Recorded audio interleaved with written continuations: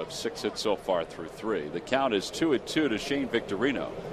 And Victorino hits in the air, deep to right field. Hayward going back. That one is gone! It's his first home run since the 8th of June. And the Phillies are on the board.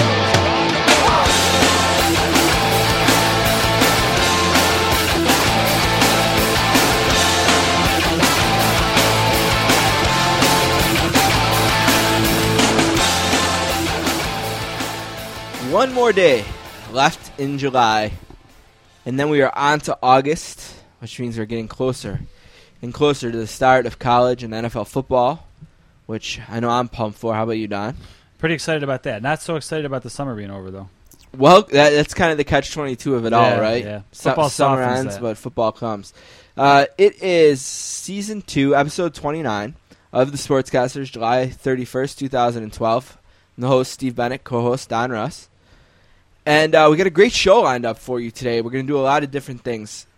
First, the guest, Jonah Carey from Grantland.com, is going to join us to recap all that has been a somewhat eventful trade deadline day today in Major League Baseball. Some big names out there. A couple big names didn't move that might have, but we're going to talk to Jonah about all things Major League Baseball trade deadline and look ahead to the last 2 months of the Major League Baseball season.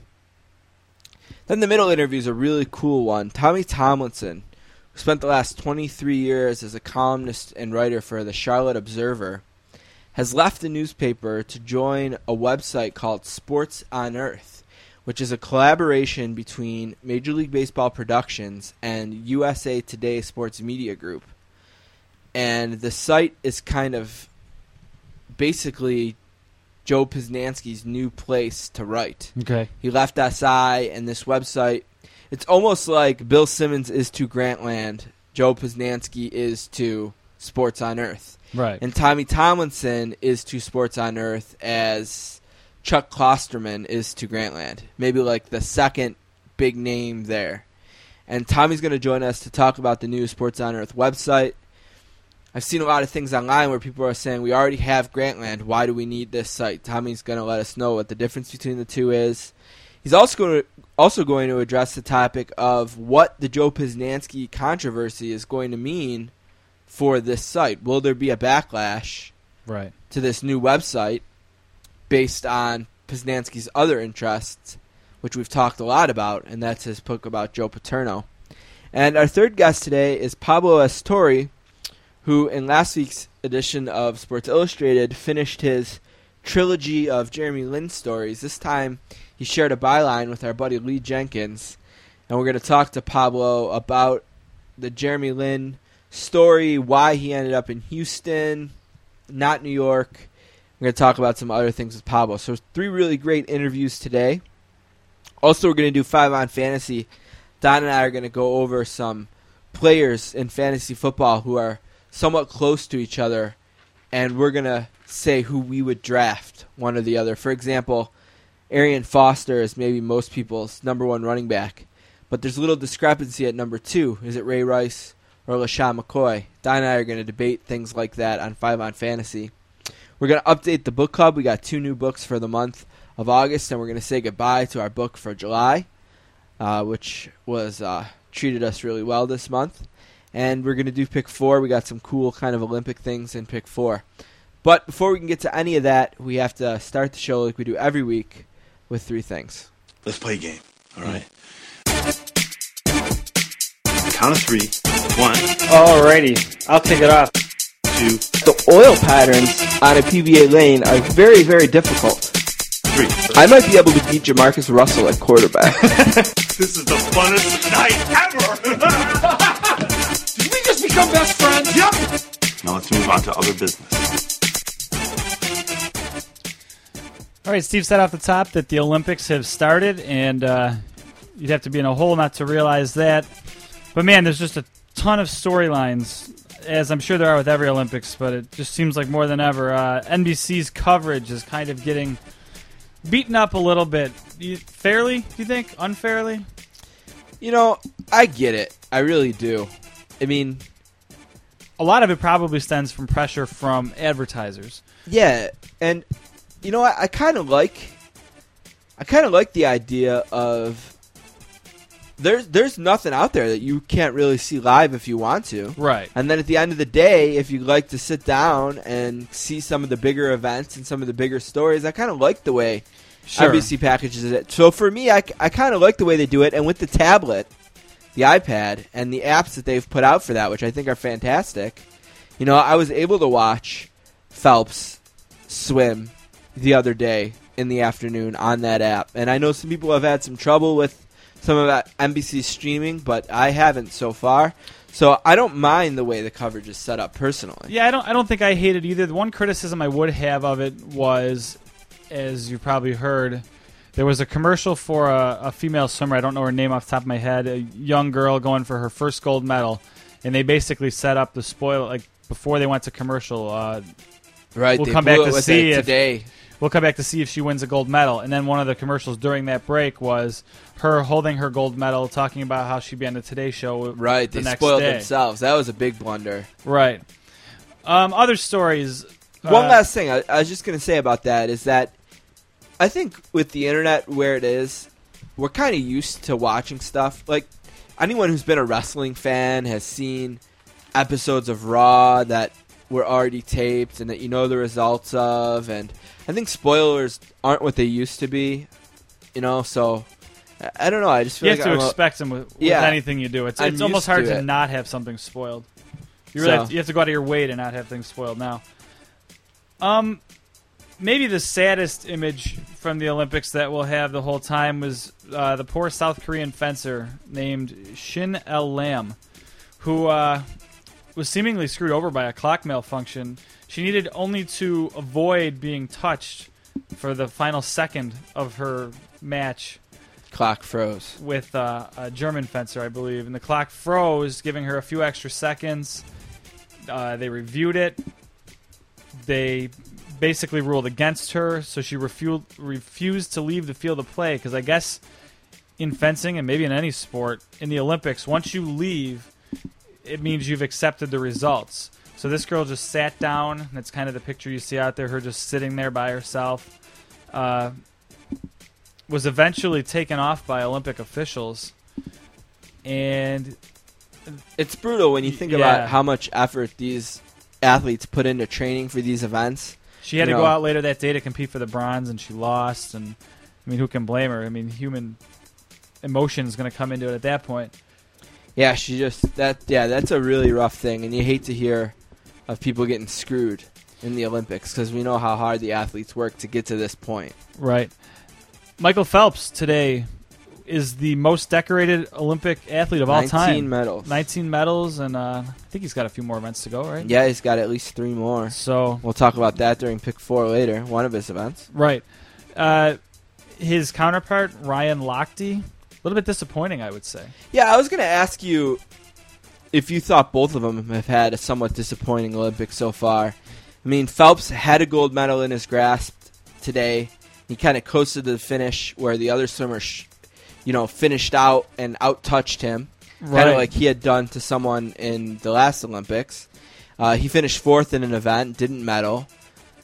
He got his first 2 silver medals this year now. He's won a bronze, losing to Lochte head-to-head. I don't know. I like Phelps. I like them both. Lochte's come off as a little bit maybe arrogant, but I guess you have to be. From Rochester, born in Rochester. To do anything individual, though. But yeah, I guess you got to have a lot of confidence. But that said, Phelps announced before this Olympics that this would be his last and that he was going to retire. And I just wonder at times if he's just not into it. I've felt the same way. Like just his mannerisms and all that. Lochte, on the other hand, he's talked a big game. He's kind of got to back it up a little bit. I think when he beat Phelps in that first race, and that was such a big thing for him to, finally slay Phelps. Right. I think he's let down a little bit since that. I think he needs to pick it back up. Sure. Because he still does have another head-to-head against Phelps and some other races to run. Right, because, I mean, if he wants to be compared to him, in the grand scheme of things, he's beating Phelps when... in the twilight of Phelps' career here, his last Olympics. If he wanted to try to get in the same conversation as Phelps, he's got to be eating everybody this Olympics, and it's just not happening. But interesting storyline to follow up last Olympics with Phelps and all his medals. And Team USA has done what they haven't done since 1996. The women's gymnastics team has won the team gold. Pretty dominating. Yeah, on the strength of their vault. I was reading actually a long article on Grantland about how the scoring for the vault has changed. And Team USA has a girl, Maroney, who really, that's the only event she competes in is the vault. But she does it really, really well. And supposedly, like, she's worth YouTubing, like, her vaults because they're so much higher and more powerful than everybody's, that the way they score them, they give you like a degree of difficulty. Like it used to be on a scale of 1 to 10. Now it's on 1 to whatever, however difficult the trick is. So even if she does one of these high difficulty tricks poorly, it ends up scoring better than someone else that does a low difficulty trick really well. But yeah, it's an interesting article on Grantland if you want to read a long article all about the vault. And I think a lot of the bigger profile U.S. teams have done well so far. Basketball won their first game against France. Yeah. The women's soccer team won all 3 of their preliminary matches. So I was looking at the who they played, Korea today, right? Yeah, I can't remember North Korea. They won 1-0. Yeah. They won 1-0, and I was looking at the statistics, like the box score of that game. Hope Solo had 1 save today in the game. So I don't know if I didn't watch the game. That's maybe the other big story of this Olympics we haven't mentioned. That's right. Hope Solo tweeting some critical comments aimed at Brandi Chastain, who I guess kind of innocently just kind of critiqued misplay by a defender. Right, and I think if Hope Solo's doing that to just kind of pick up her teammate, maybe that teammate was down about her play or something. If Hope Solo is doing it to pick up the teammate or should try to distract her and maybe put the emphasis on how Brandi Chastain's being unfair, which she wasn't. I mean, if anyone had read I heard the comments are pretty innocent. Yeah, it's pretty much nothing. Then that's fine. If Hope Solo's really upset about it in real life, then she's got to shift her focus. Like that's harmless. If that's the stuff that's going to rattle her a little bit, she's going to need to be more focused than that. Before we move on, what have you watched? Like, what have you had the most? Is there any kind of off-the-radar sports that you've come to the TV to see and have enjoyed? I've watched really whatever was live. There's something about watching a live sporting event. Even if I don't know the outcome of a game, it's just better to watch live than it is recorded. I've watched a lot of the soccer, particularly the women's soccer. I've watched a little bit of table tennis and regular tennis. I got into the handball a little bit. I watched very little of that. Very little handball. I haven't watched any water polo yet. Miss Caster and I watched synchronized diving last night. Yeah. It's really pretty. Just like really, I haven't seen any of the swimming events really live. The one thing I will say is fencing does not translate to TV. That sport is so fast that even on the replays when they super slow-mo it, it's almost still too fast. So I give those people a lot of credit for watching that. I don't know how the judges see what they see because it's one thing with the diving quick. That's been a disappointment for me is I haven't seen a triple Lindy yet. A triple Lindy? Yeah, that's been really disappointing. You need to see Back to School with Rodney Dangerfield. I don't think I have. Oh, it's a great 80s movie where Rodney Dangerfield goes back to college as like a 50-year-old man, and him and his son are on the diving team, and his famous dive is triple Lindy. I can't believe you're taking that movie home tonight. Yeah, my list of guy movies that I haven't seen is pretty embarrassing. That's brutal. All right, is there anything else on the Olympics? No, let's move on. All right, we're moving on to the Major League Baseball trade deadline, which ended a few hours ago. Hour and a half ago now. Hour and a half. Some of the big stories, not necessarily just from today, but Cole Hamels signs a 6-year extension with the Phillies worth $144 million. Not bad money there at all. Shane Victorino was traded from the Phillies to the Dodgers. Yep. The force of nature, according to Eddie Vedder. Yep. Ryan Dempster is going to Texas. The Texas Rangers. Yep. What else? Hunter Pence is a Giant. Another Philly moving on there. Yankees got McGee. Phillies really had a lousy year, and they just sold off some parts. Yeah, the Pirates got Gabby Sanchez from Miami. He's kind of a bench player. But Felix Hernandez was kind of the big name out there that didn't get moved. Cliff Lee didn't get moved. Although they kind of said that would be unlikely. But I think what happened, you can kind of see today, is that there wasn't that many sellers out there. You can kind of tell by how many players, like the Cubs moved. You know, and Miami moved some players before the deadline, and moving Hanley Ramirez is maybe one of the biggest names that moved. Who would have thought the Phillies would have been a seller? Yeah, and the Phillies and the Mets selling would have been doing as well as they are this year. And so, but remember, with baseball, yes, today was a trade deadline, but there's still time to make trades. The only difference is players have to clear waivers now. Okay. So today's the last day you can make trades where players don't have to clear waivers. So now if you make a trade, let's say the Mariners decide, you know what, we are going to trade Felix Hernandez. We're going to trade him to the Yankees. Well, before he can be a Yankee, he has to get to the Yankee spot in waivers. I see. So that is why today's a deadline, but you won't have heard the last of trades in baseball. There'll still be more. All right, I think we basically covered that. Our first two things, like we said, were kind of tag team because they were important and long. My last thing this week, the WWE needs to get some maybe new writers. This is bad. I don't know who Abraham... I haven't watched WWE in a while, and I'm not aware of who Abraham Washington is. Apparently, he's the manager of Titus O'Neil. And at some point during yesterday's Raw, he made the comment, quote, "He's like Kobe Bryant in a hotel in Colorado. He's unstoppable." So the WWE going to the well there for a rape joke about Kobe Bryant from 2003.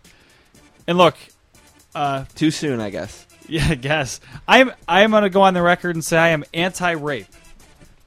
Same, but this has been in the news a lot lately with Daniel Tosh making a rape joke.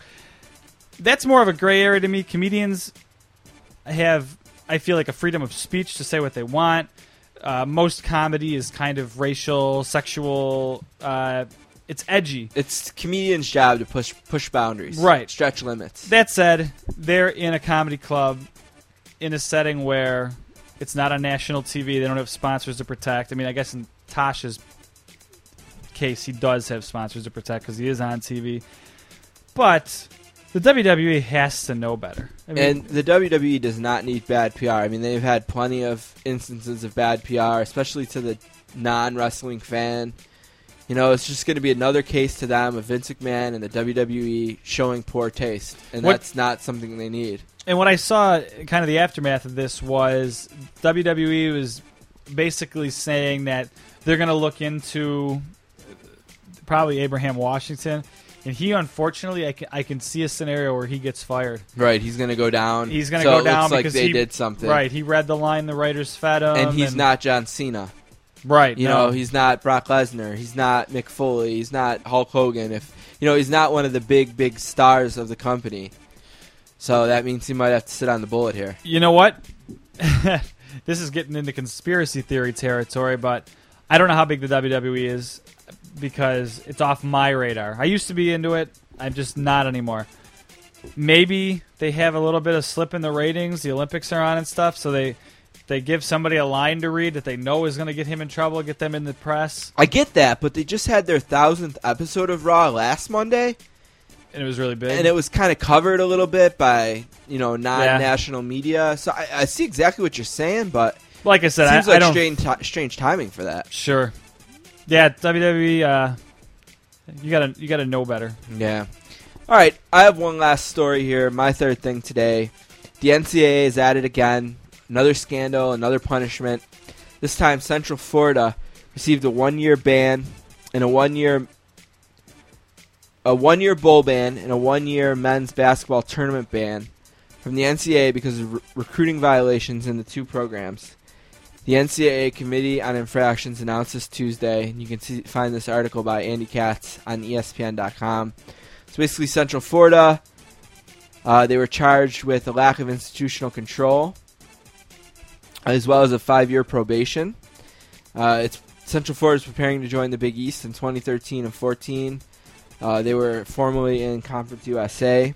So blow for them, and yet another scandal in the NCAA. It just seems like the NCAA has turned into the Tour de France, where a day can't pass without some kind of scandal being exposed. And the NCAA is always there to lay the hammer down, that's for sure. So, have you read Deadspin lately, speaking of the NCAA? they have a lot of stuff about the Penn State scandal, I guess you can call it. And wow, Penn State fans, you've got to be embarrassed about it. Yeah, Penn State fans definitely have that blinders up. I mean, they even said in the article on Deadspin that look, every time we mention a Penn State fan saying something stupid, we get tons of Penn State emails saying that it's a vocal minority, we know better, blah blah blah. But they showed on Deadspin, somebody started some sort of online email that he's basically, or a Facebook post that this guy wanted to share, and he's like, so hopefully the right people see it and the NCAA can do the right thing. And there's like 70,000 people that like that post. So to say it's a vocal minority is pretty ridiculous. Those people have to evaluate their lives, basically. You're talking about child rape, and you're worried about Joe Paterno, a dinosaur that couldn't. He did the wrong thing. Right, he fucked guy up. did the wrong thing. I mean, go back 2 podcasts and listen to Zach Rosenfield if you really want like an impassioned response to this. But boy, they're a total embarrassment. If anybody wants to come on there from Penn State and say that the NCAA is punishing innocent people by doing this, then I can listen to that. But don't talk about how the free report, which was accepted by the school, was faulty or wasn't enough evidence, and just stop it. Turn the page. Build a new legacy there, because the one you have right now is pretty embarrassing. Yeah, absolutely. All right, that's going to do it for 3 things this week. Kind of shared some stories there. Obviously, the Olympics taking up most of it. Yeah. All right, here's what we're going to do. We're going to take a break. We're going to come back. We're going to talk to Jonah Carey, talk about the Major League Baseball trade deadline. And we're going to update the book club, do an interview with Tommy Tomlinson on the new website, Sports on Earth. We're going to do 5 on fantasy, final interview with Jonah Carey, and then we'll close the show out with pick 4. Real quick, I don't know if you mentioned the other podcast at all. I have yet to mention it. Okay. If you don't stick around for any reason till the end of the podcast, where we typically will tell you what's going on over there, we got a real cool guest this week. So if you love like Hard Knocks, we got the director. Rob Gehring is his name. The director of Hard Knocks is going to be on our other podcast over at Football Nation. So that should be up tonight or tomorrow as well. Yeah, it'll be when up this on one Wednesday. is. So go out and check it out. It's one of the cooler interviews we've had, as far as it's a little bit different. It's not straight sports related. It's a different angle, but real cool stuff. Good job. Let's take a break. Come back with Jonah Carey from Grantland.com.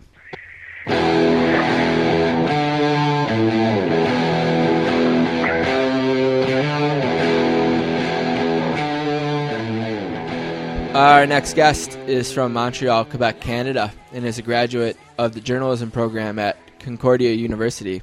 He has contributed work for ESPN.com, GQ, the New York Times, and countless other publications. Today he's a staff writer for the popular Grantland website, where he also hosts a podcast during the baseball season. His book, The Extra 2%, focuses on the rise of the Tampa Bay Rays and is a New York Times bestseller. His next book, about his beloved Montreal Expos, is due to be released in the spring of 2014. He is making his 4th appearance on the podcast today. A warm sportscaster's welcome to our good buddy, Jonah Carey. What's up, Jonah? Do I get like a smoking jacket or something for being the 4th-time guest? I'm not sure what our 4th-time prize is. We just were talking to Lee Jenkins about how the next time he's going to be on, it's 10. So we might have to give him diamonds or something. Wow, 10, that's pretty good. I got a long way to go. Fair enough. But we really appreciate you squeezing us in today. I know trade deadline day is probably not the slowest day around for baseball writers. But it's an exciting day for us to have you on because there's so many interesting things to talk about. And I guess the first thing I just want to ask you is kind of maybe a little bit plainly, what did you think of how the trade deadline played out today? Was it what you expected? Was it surprising? Or, just the day in general and how it played out? What's your reaction? Well, the apocalyptic moves tend not to happen. Guy like Justin Upton getting traded, that's always going to be a long shot, and it turned out it didn't happen. But, we had Zach Greinke before today. That was probably the biggest thing to change teams. And today we had guys like Shane Victorino and Hunter Pence and Ryan Dempster. So there were some quality players that did change teams. It was interesting to see who was aggressive. A lot of National League teams being very aggressive, between the Giants and the Dodgers and so forth. I thought that was pretty interesting. The Pirates made a bunch of trades too, not necessarily any blockbusters, but really moved some talent around and acquired some and tried to make an effort to not only get rid of this year, but also next. And I think the one thing that really stands out is that the AL East was really quiet. The Orioles had made a lot of noise about Joe Blanton and some other things. That didn't happen. The Rays have made exactly 2 deadline trades in the last 5 years, and maybe that's not surprising. The Jays had made a couple of deals earlier, not necessarily marquee deals, but they've done nothing today. Yankees picked up Casey McGee for Chad Qualdo, was about it. Right. And the Red Sox basically traded a prospect for a prospect. So very, very quiet in a division that's supposed to be the most rough and tumble in baseball, but maybe not necessarily is anymore, at least not this season.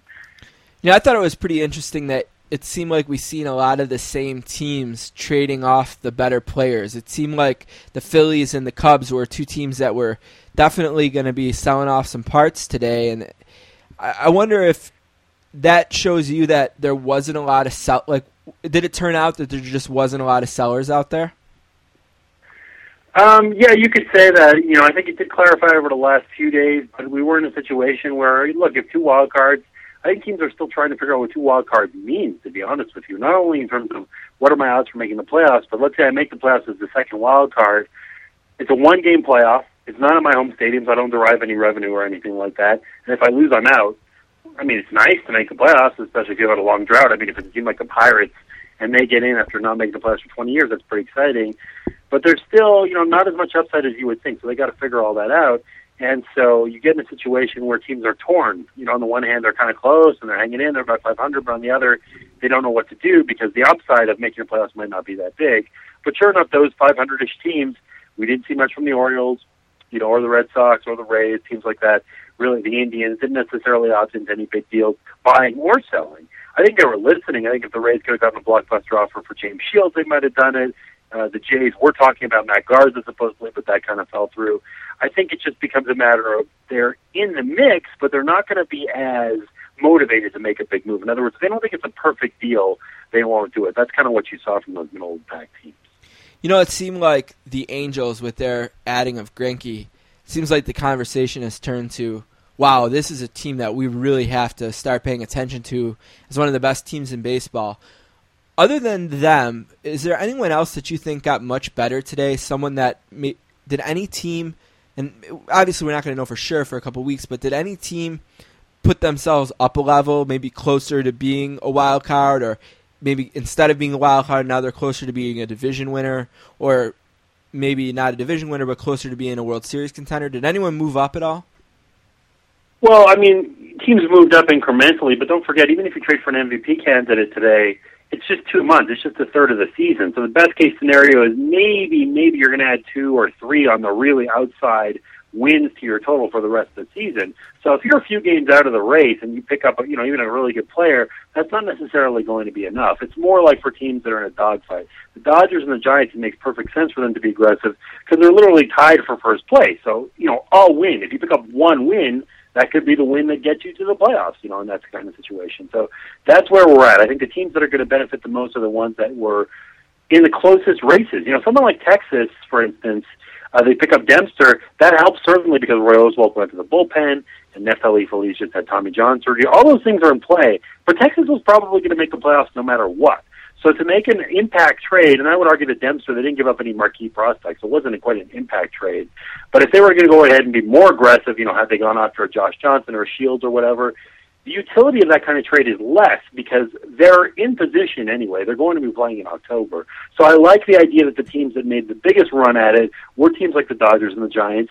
I think you could put the Angels in that same category. They were already a very good club in terms of personnel, but certainly in a dogfight, not only well behind Texas for the division lead, but fighting so many teams for the wild card between Oakland and Baltimore and the Rays and the Red Sox and what have you. So it made sense for those kinds of teams to make the biggest moves, and in fact, those were the ones that made the biggest moves. Dempster is really interesting because it seemed early in the process that the Cubs had to deal with the Braves, but Dempster blocked that with his 10-5 rights. And then it seemed like the Braves maybe wanted Greinke. They didn't get him. Maybe 2 parts to the question. One, what did you think about how the Braves ended up despite not getting Dempster and Greinke? And then 2, what do you think about Dempster, him ultimately not getting to the Dodgers but getting to the Rangers? Is he going to be ultimately happier with that than he would have been in Atlanta? What was the first team that you said didn't get Greinke? What were my thoughts? I missed that. Oh, I was just saying that when the Braves lost out on Dempster, there were some rumblings that maybe they'd go for Greinke, but that didn't work out either. Well, the Braves did get Paul Maholm, he's not Greinke, but he's an underrated pitcher. He's had a great stretch. I think it's something like 7 straight starts with 1 run allowed or less, and he's going to help. In the same trade, they also picked up Reed Johnson, who's a nice bat against lefties. You know, what it comes down to, again, you got to go back and look at the totals here. Maybe Greinke gives you 2 wins over the rest of the season, and Maholm gives you 1. It's not a huge difference. The bigger difference comes in the playoffs. Now, if the Angels make the playoffs, and what's their rotation going to be? It's going to be Weaver and Greinke and Wilson, and maybe Dan Herron as their 4th starter. That's devastating. That's either the best in baseball or maybe the second best behind the Nationals. So from the Braves standpoint, they're trying to make the playoffs here, and I think they're in good position to do that, and Maholm helps. As for who's going to be number 1, number 2, number 3 starter, yeah, it would have been great if they could get Greinke, but I think their priority right now is just let's see if we can get in. As for the second one with Dempster, yeah, I think the Dodgers, ultimately what I'm hearing is that the asking price was too high. Alan Webster was supposedly the guy that the Cubs wanted, very talented young pitcher, and the Dodgers just didn't want to do that. Dempster's a rental player. They didn't feel that he had any sustainable value. They didn't know if they were going to re-sign him. He's 35 years old. He's a good pitcher, but I don't know if he's this good. This is the best season he's had in his whole career.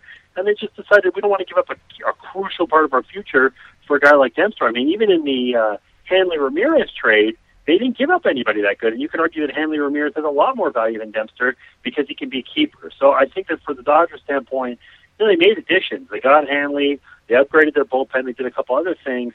But when push came to shove and they had to give up a true marquee prospect to get a guy, they didn't do that. And I kind of like that. I think they're still in good position to make the playoffs, but they didn't overdo it. I wanted to ask you about Hanley Ramirez because there's been I've noticed a lot of backlash against the Marlins on Twitter. The Marlins playing their first year in this mostly publicly funded, beautiful new stadium and, already selling off parts. What was your reaction to when you first heard that Miami had traded Hanley Ramirez, and what do you think about that team in the long term?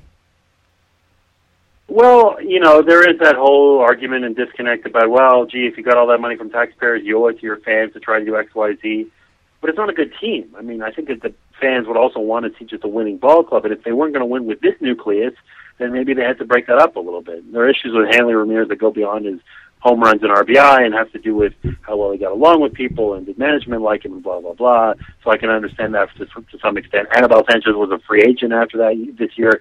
That makes sense. Omar Infante was actually signed cheap, but only for 1 more season. It's not like they gave up these monster keepers. They didn't trade Giancarlo Stanton. They didn't give up on the Jose Reyes experiment after 4 months. These are good players, these guys that went, but it's not necessarily a massive gamble on the part of the Marlins. I don't view it as a fire sale by any means. I think it's retooling, cashing in guys that were about to leave anyway and moving on. So, the bitter part of me could say, I'm a Marlins fan. How could you do that? I gave you my money. This is what you did. But from a rational point of view, a lot of these deals made sense.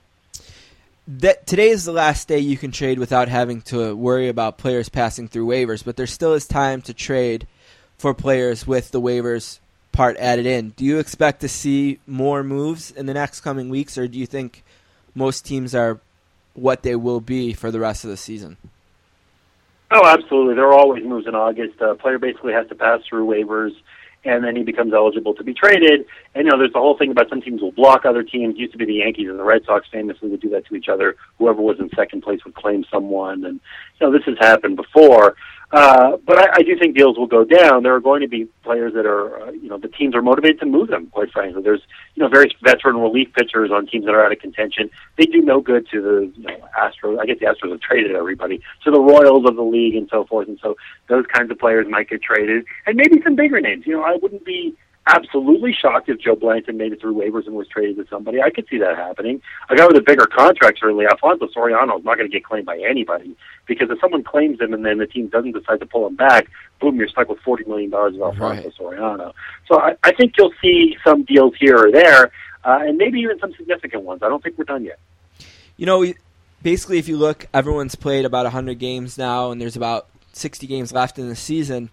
What kind of things are you going to be interested in here in the next couple of months? What races are you most interested in following?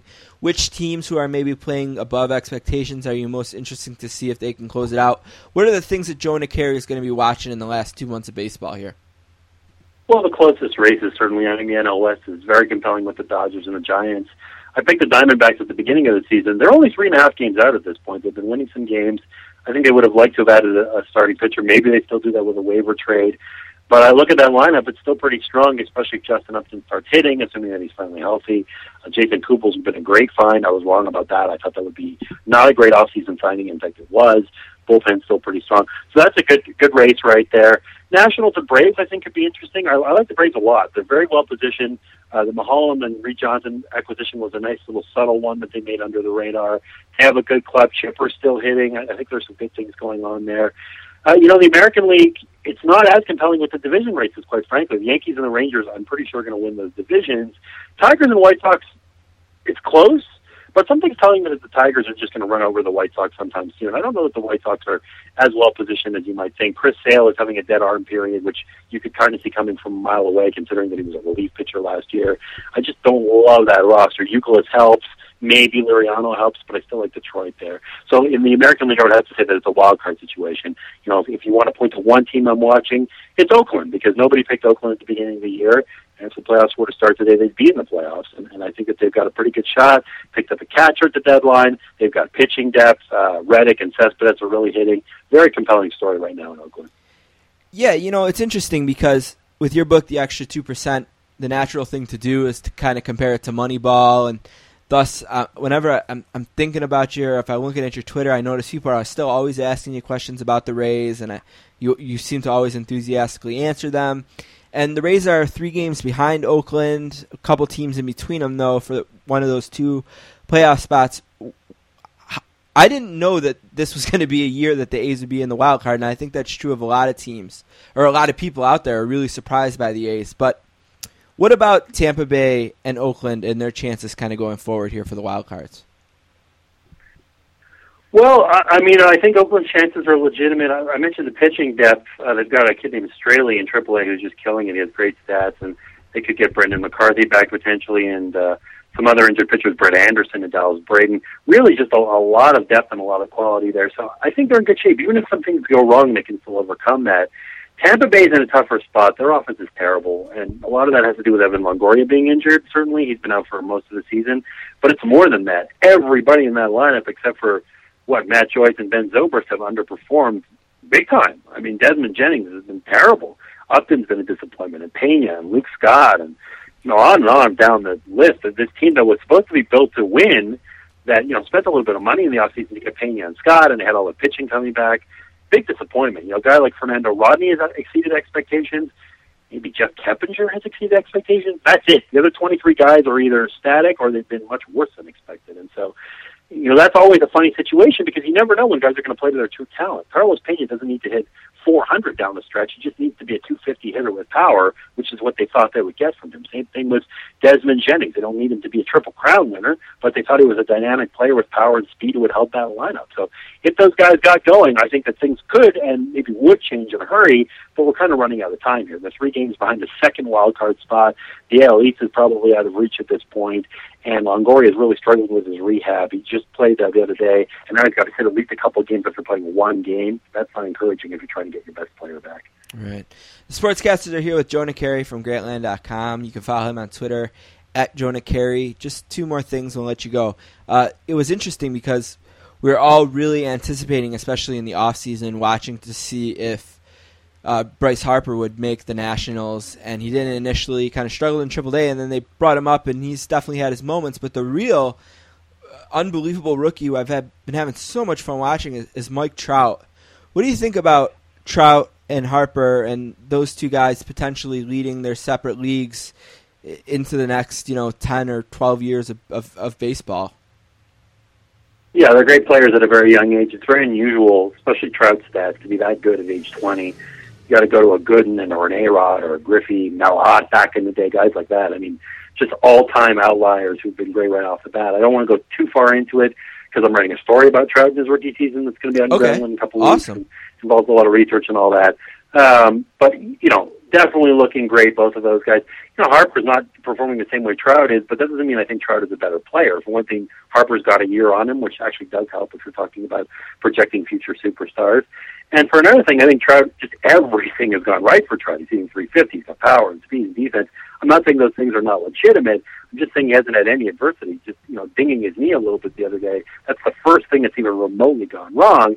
Whereas Harper has struggled with the usual ins and outs of anything, being a veteran major leaguer, let alone being a rookie. So I think that you should expect Harper to get better, and I don't know that Trout is going to sustain this level of performance, but absolutely big fan of both, not just for their performance and their stats, but I like the way they play too. They're fun to watch. Just curious, did you happen to see the new documentary about the kids from the Dominican Republic? That's it's available. No, I haven't seen it yet. Oh yeah, you got to check that out. It's really cool. Zach Rosenfield, formerly of AccuScore, he's now working PR, and we keep in contact with him. And he was working on the film, and I got it from iTunes, and it was really interesting. Maybe next time we'll have you on, you'll have seen it, and we can talk about it more. But I definitely recommend checking it out. And then the very last thing, I just always like to keep updated. How's the Expos book coming? Oh, it's coming along well. Did some recent interviews. Rusty Staub I talked to recently. Jim Fanning, who was a manager in the 81 season when their only playoff appearance. He's in his 80s, but doing great. He's a kind of a special assistant to the Jays. We talked at length. It's been a lot of fun to do the interviews. The writing part is going to be pretty strenuous and long and all that stuff, but just talking to these guys is my favorite part of it by far. And it's a year and a half away, but it feels closer. These book deadlines, editors tend to want to see stuff a year or maybe even more in advance. So we're going to have to start punching up some chapters here pretty soon. Awesome. Jonah, thank you so much for fitting us in today. Again, you can find Jonah on Twitter at Jonah Carey, and you can find his work on Grantland.com. Thank you very much for stopping by today. Thanks for having me. Thank you.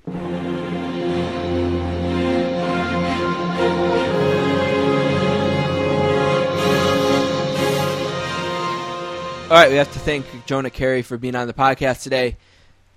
A huge thank you to him just because it's a busy day for him with the trade deadline and being the main baseball writer at Grantland.com. I just want to thank him for fitting us in on a busy day. Book club update. July is over today, so just one last time I want to mention another successful month for the book club. We picked out a book, we were able to read it, and we had the author on to talk about it. And that's what we hope for with each month in the book club, that we don't spend a month plugging a book and then having the author ditch us like the month we did The Captain by Ian O'Connor. He's still the only guy who ever committed to being a part of the book club and then blew us off when it was time for the interview. So a special thank you to Jack McCullum, Hall of Fame NBA writer, and his book is Dream Team, How Michael, Magic, Larry Charles, and the greatest team of all time conquered the world and changed the game of basketball forever.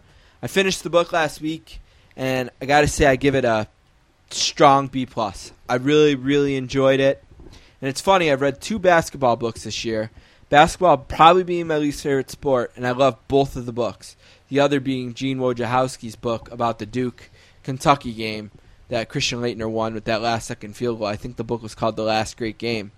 But both of those books were really fantastic, and McCullum wrote a great book with all kinds of really interesting stuff about the people from the Dream Team.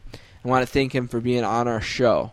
We got 2 books picked out for August, and it'll be interesting to see how it goes. The first book is obviously Paterno by Joe Poznansky. The book's scheduled to come out on August 21st, 2012. The book is in embargo right now, so we don't have a copy of it. Normally, we would have a copy by now of a book that's coming out in, 3 weeks. But we don't have that luxury this time because the book's in embargo. And also with this book, I originally had a confirmation from the publisher that Joe would be on to talk about it, but I haven't had a confirmation with them since they announced that they'd be scaling back on media. My gut tells me that scaling back on media would normally mean the sportscasters gets cut. But you never know, and I'm holding out hope, and I've been really kind. And maybe our next guest, Tommy Tomlinson, will like us enough to put in a good word with Mr. Poznansky. But because of those circumstances, we had to come up with a backup book. I went to Barnes & Noble the other day to look for some ideas, and I found a book called Super Bowl Monday, which was about Super Bowl 25, the Bills and Giants Super Bowl that ended with Scott Norwood missing that field goal. And I thought, this would be really cool. I came home, I researched the author, a guy named Adam Lazaris, and found out he has a book coming out this month called The Best of Rivals. Joe Montana, Steve Young, and the inside story behind the NFL's greatest quarterback controversy. So I hooked up with Adam, and he's really pumped to be a part of the Book Club Book of the Month this month, and he's going to join us sometime this month. Unfortunately, his book doesn't come out until August 28th. So basically, you got a couple weeks off from reading. I already have a copy of Best of Rivals, which I'm reading and enjoying. So far, I have gotten through the first couple of chapters, which have surrounded around Joe Montana. And I've learned a lot about some of the struggles that Montana went through with his back and the injury he suffered in the 1986 season. But, so 2 books this month. One comes out the 21st, one comes out the 28th. Not ideal, but hopefully we'll get, I know Adam will be on the show, and hopefully Poznanski will be on as well. But again, it's summer, so not probably a lot of you wanting to grab a book and sit around and read the whole month of August anyway. So it kind of works out. But the books are Paterno by Joe Poznanski, comes out on 8/21/12, and Best of Rivals, Joe Montana, Steve Young, and the inside story behind the NFL's greatest quarterback controversy by Adam Lazaris, comes out 8/21/12. In the meantime, if you do want to read Super Bowl Monday by Adam, that's available now. Right. All right. Thanks again to Jack McCollum for being a part of the book club this month. We'll take a break, and we'll be back with Tommy Tomlinson from the new website, Sports on Earth.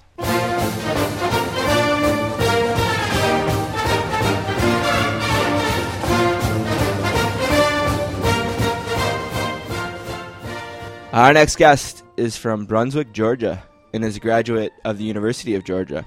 He spent 23 years as a reporter and columnist for the Charlotte Observer. He has been named the best local columnist in America by The Week magazine and was a Pulitzer Prize finalist in 2005.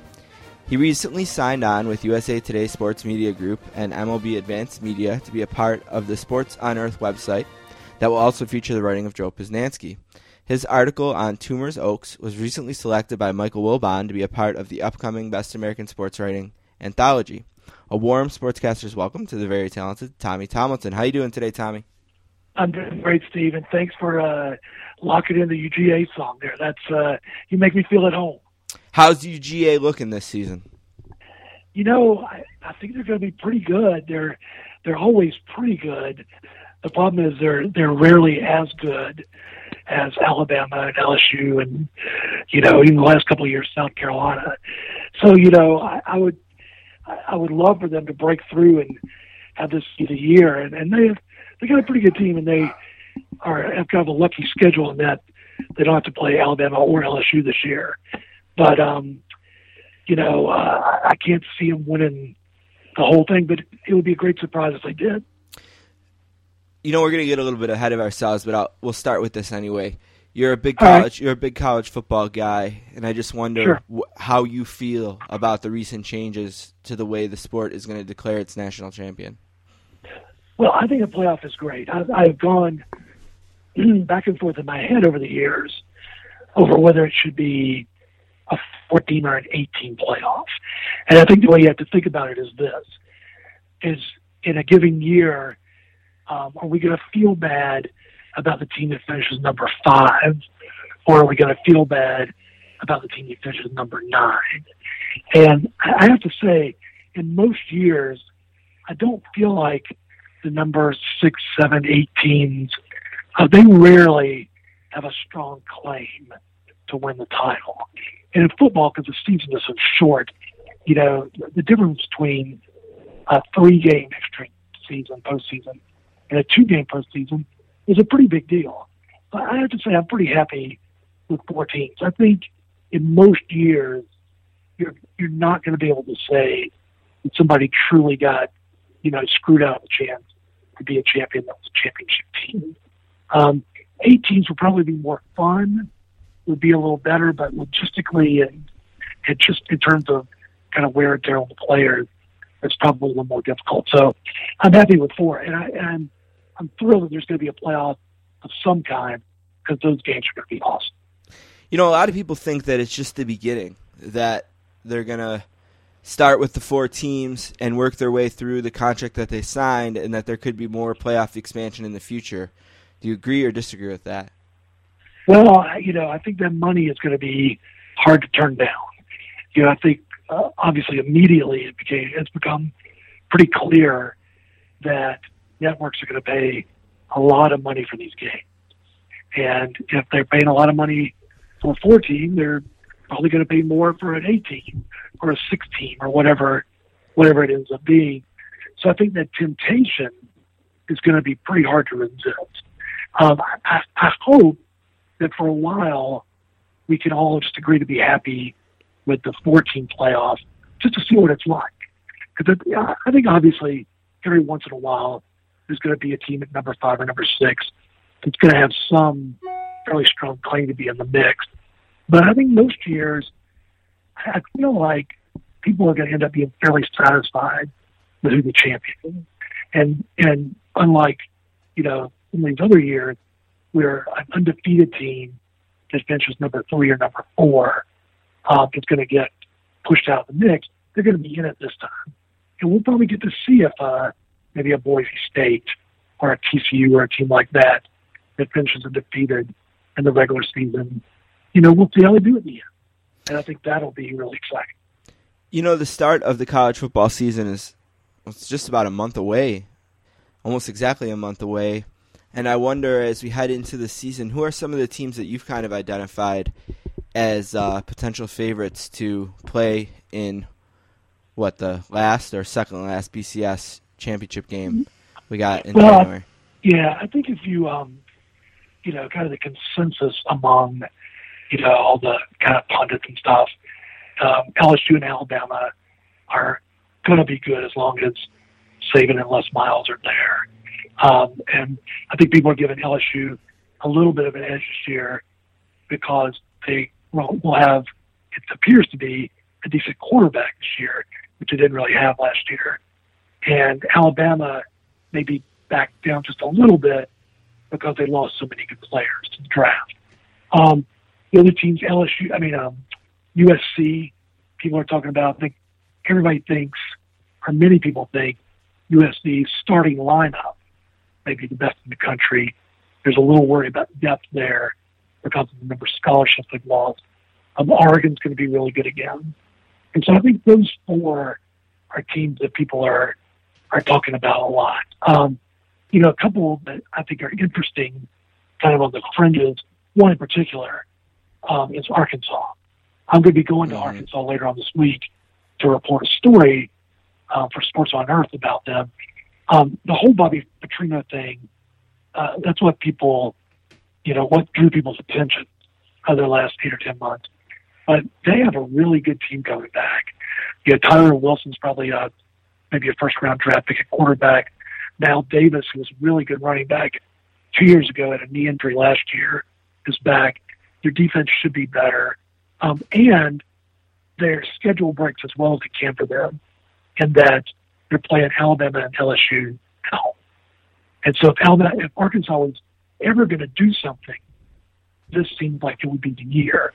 But this whole crazy Petrino stuff has thrown them into sort of a weird mode. And John L. Smith, who's a new coach, is a fascinating guy.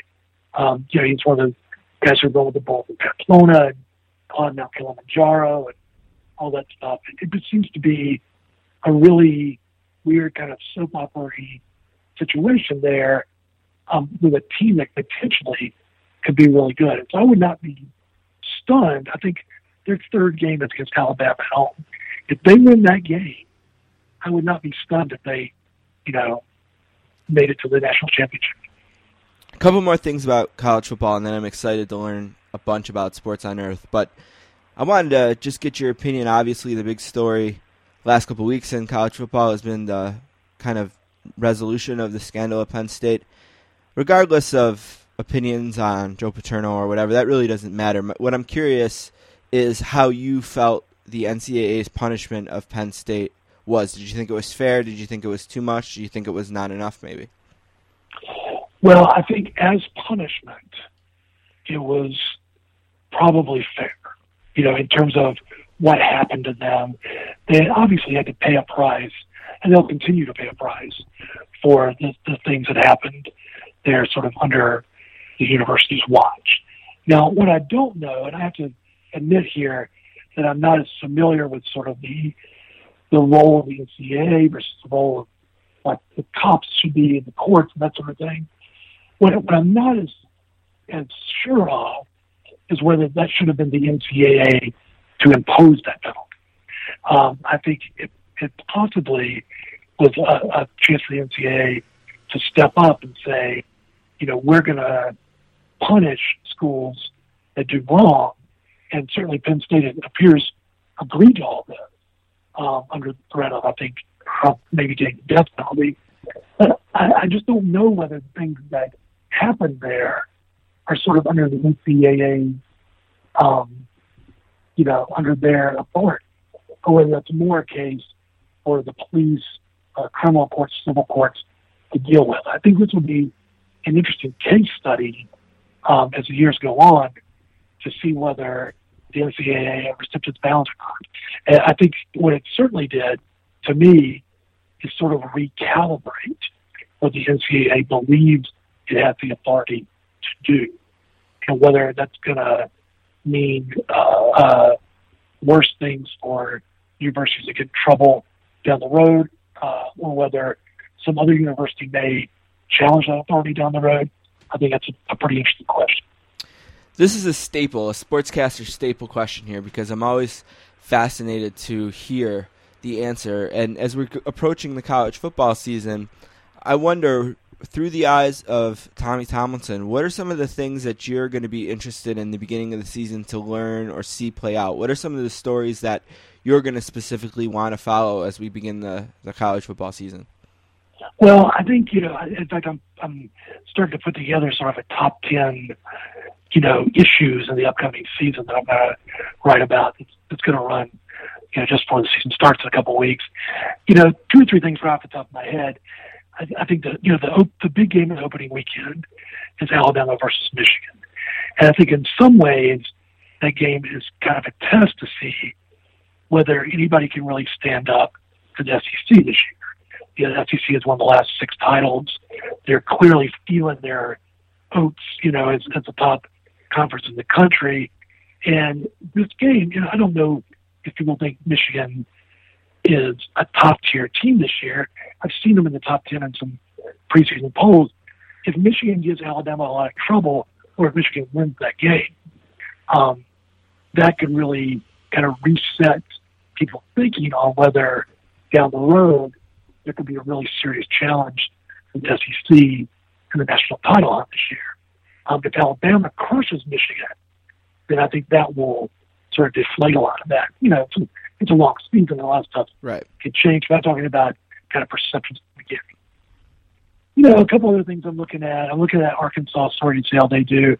I'm fascinated by Ohio State, the idea of Urban Meyer being there. And to me, it's sort of, I tend to think of these things as sort of something versus something, like these two forces colliding with each other. And at Ohio State, I think it's kind of Urban Meyer versus Urban Meyer. The person that he wants to be, or the city wants to be, which is somebody who doesn't take this, quite so hard and doesn't grind himself into dust like he did at Florida trying to coach football, versus the kind of guy who wants to win at a big-time Division I program and can win at Ohio State. What is that going to, is he going to be able to, pull back at the best he needs, get a little bit of perspective on this, or is he just not built for it? Those are a couple of the things that I think are really interesting. I think, who kind of wins the West in terms of, USC and Oregon is really interesting. And I think Boise, to me, is sort of eternally fascinating, just sort of, conference hopping to try to find a place where somebody is going to take them seriously and believe in them, basically trying to find enough games that they can win where people will believe in them and they can get into a playoff. I think those things are all, sort of fascinating things beyond just the normal, like how's Notre Dame going to be, that kind of stuff. Right. Sportscasters are here with Tommy Tomlinson, who you can find on Twitter very easily by just looking at Tommy Tomlinson. I'm really excited to find out a little bit more about this new project between USA Today Sports Media Group and Major League Baseball Advanced Media, which is the Sports on Earth website. Would you give us a little bit of background, kind of how USA Today and Major League Baseball, how did they come together to kind of create this? What's kind of the background behind the website, as much as you are free to tell? Well, I'm free to tell everything. There's some parts I don't know.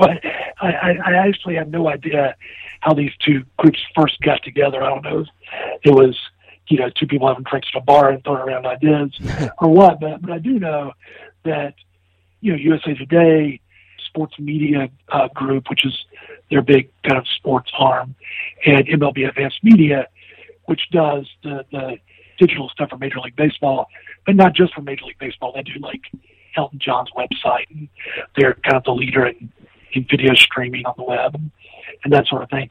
They got together and pulled some money and decided they wanted to start some sports projects. And this is the first one they started. The guy they hired to pull this together is a guy named Steve Madden. He had been an editor at Sports Illustrated years ago, and most recently been at Bicycle Magazine, running that shop there. And they basically hired him and asked him to put together a staff.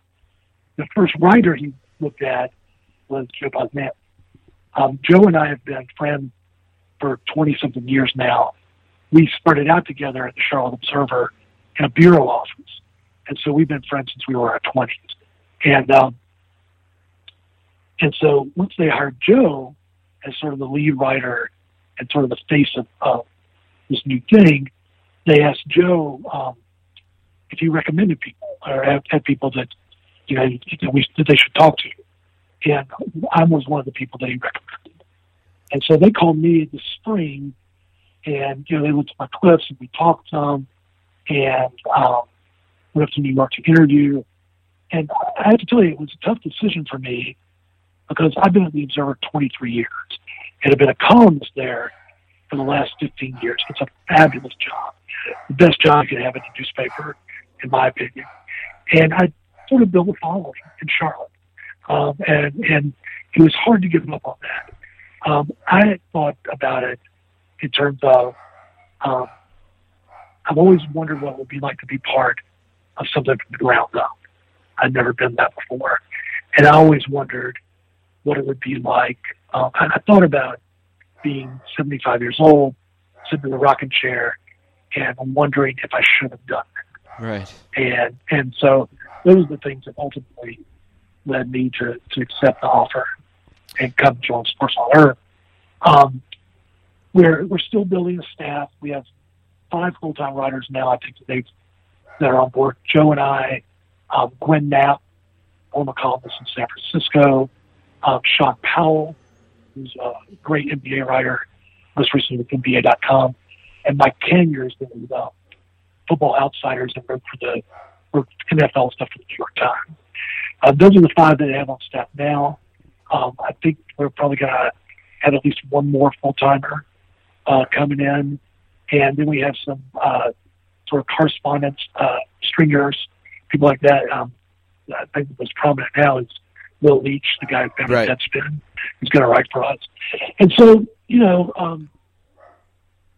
I think the idea behind it, and other people my bosses can probably speak to this a lot better than me. The other main editor they brought in, we've hired also 2 or 3 other editors. The main editor there is Larry Burke, who was one of the big guys at SportsIllustrated.com. And I think the idea is to bring in 3 to 5 pieces every day that are sort of off the news and giving people, a take of some kind, what happened the day before, but also a couple of features, maybe kind of longer stuff. The idea being that to kind of cut through the clutter. There's a lot of great sports writing on the web and in print, but to gather it up and find it and to read it all is sometimes kind of a daunting task. And my idea, or Sports on Earth's idea, their idea, is to bring in 3 or 4 really good pieces every day. And for some people, let that be kind of their sports menu for the day. And if they want to read about the box score or kind of the game story, we're not going to be doing that. Right. But we're going to be doing, sort of columns and features that'll be in sort of a fairly small package every day. And we hope, kind of centered around good writing, good storytelling. I don't know if that maybe there's an alien in my house or what, but can you hear my dog? I can hear your dog pretty clearly. I was worried briefly that it was my dog, but it's you know whose dog is always on the show is Jane Levy's. Every time we have Jane Levy on, her dog likes to be heard. Apparently my dog, I don't know what his problem is. His name is Colston. He's been named after Marquise Colston. I don't know what his deal is right now, but the listeners are, I guess, getting a treat that Colston's on the podcast today. I hope that wasn't commentary on what I was saying. Yeah. Moving on, but sport, it's fascinating. The site, I was kind of looking around for maybe initial reaction that people might have had since you guys kind of had a soft launch around some articles focusing on Joe's coverage at the Olympics, and you had a thing about New York City, which was really cool on there. And one thing I kind of seen a couple times was this people wanting to compare you to Grantland. Sure. Is this just going to be another Grantland? How will Sports on Earth be different from Grantland? Well, I think that's a natural comparison, and I think we will be closer to Grantland than we are to anything else that's out there. I think the couple of differences that I think two places where we're definitely going to be different. One is we're going to do almost zero of the kind of pop culture stuff that's on Grantland. Joe and I have both written about things besides sports over the years, and we probably will do that a little bit, but there's going to be not much of that at all in Sports on Earth. I mean, it's going to be about sports. And so that's one thing. I think the other thing is that we will probably end up going to more events. I've noticed Grantland lately has done more stuff. They have this great guy, Brian Phillips, who just wrote from Wimbledon, has been writing some stuff about the Olympics lately. He's fabulous. I love his stuff. And he's been going some stuff. And I saw that Bill Simmons is now at the Olympics. I think by and large, they are maybe not going to as many events as we expect to go to. We will not be writing sort of game stories of this event. I think that we'll be hopefully using those games to sort of get at larger picture stories. And I think, we're going to be at the NBA Finals and the World Series and the Super Bowl and U.S. Open and, Wimbledon and the Masters. We're going to be at that stuff every year. I'm going to be at for sure, the Alabama-Michigan game and probably several of the big college football games this year at the championship game. And so I think there'll be, I hope, some stuff that's kind of grounded in on the scene reporting there. I think one thing that sports writing in general doesn't do as well as it can is tell people what it's like to be somewhere. We get these great seats, we get up close, these great moments in sports. We're at these incredible venues where sometimes the electricity is amazing, and that often does not make it a good story because we're writing about stuff on the field or on the court or whatever. Personally, I want to try to get more of that on the scene stuff in the story. If I'm going somewhere, if I'm going to, Cowboy Stadium, Jerry World, to write about Alabama, Michigan, one of the things I want to do is to let people know what it's like to be there. So I think we're going to try to do something else. Yeah, college football is a perfect sport to lend itself to that. Right. Oh, yeah. College football is the best. I mean, the tailgating and the bands and all that stuff that, I often talked about, what's your favorite sport? And to me, it depends a lot on, okay, am I watching it on TV or am I going to the event or whatever? If I'm going to the event, I don't think anything beats college football. Yeah, I mean, here in Buffalo, the 8,000 rowdy people that UB gets every week, it practically shuts the city down. You know what I mean? It's yeah, absolutely. Yeah, it's crazy. You can answer this any way you want, but I feel like I have to ask you in some form. Do you feel like the controversy with Joe Poznanski's book and kind of the timing of it is going to affect the website at all? I don't know that it's going to affect the website. I mean, I think, my short answer on the book stuff is kind of this. I've been friends with Joe for a long time. I think when people read the book, well, I'll put it this way. I look forward to the time when people are reading the book and then reacting to it instead of the other way around. Right.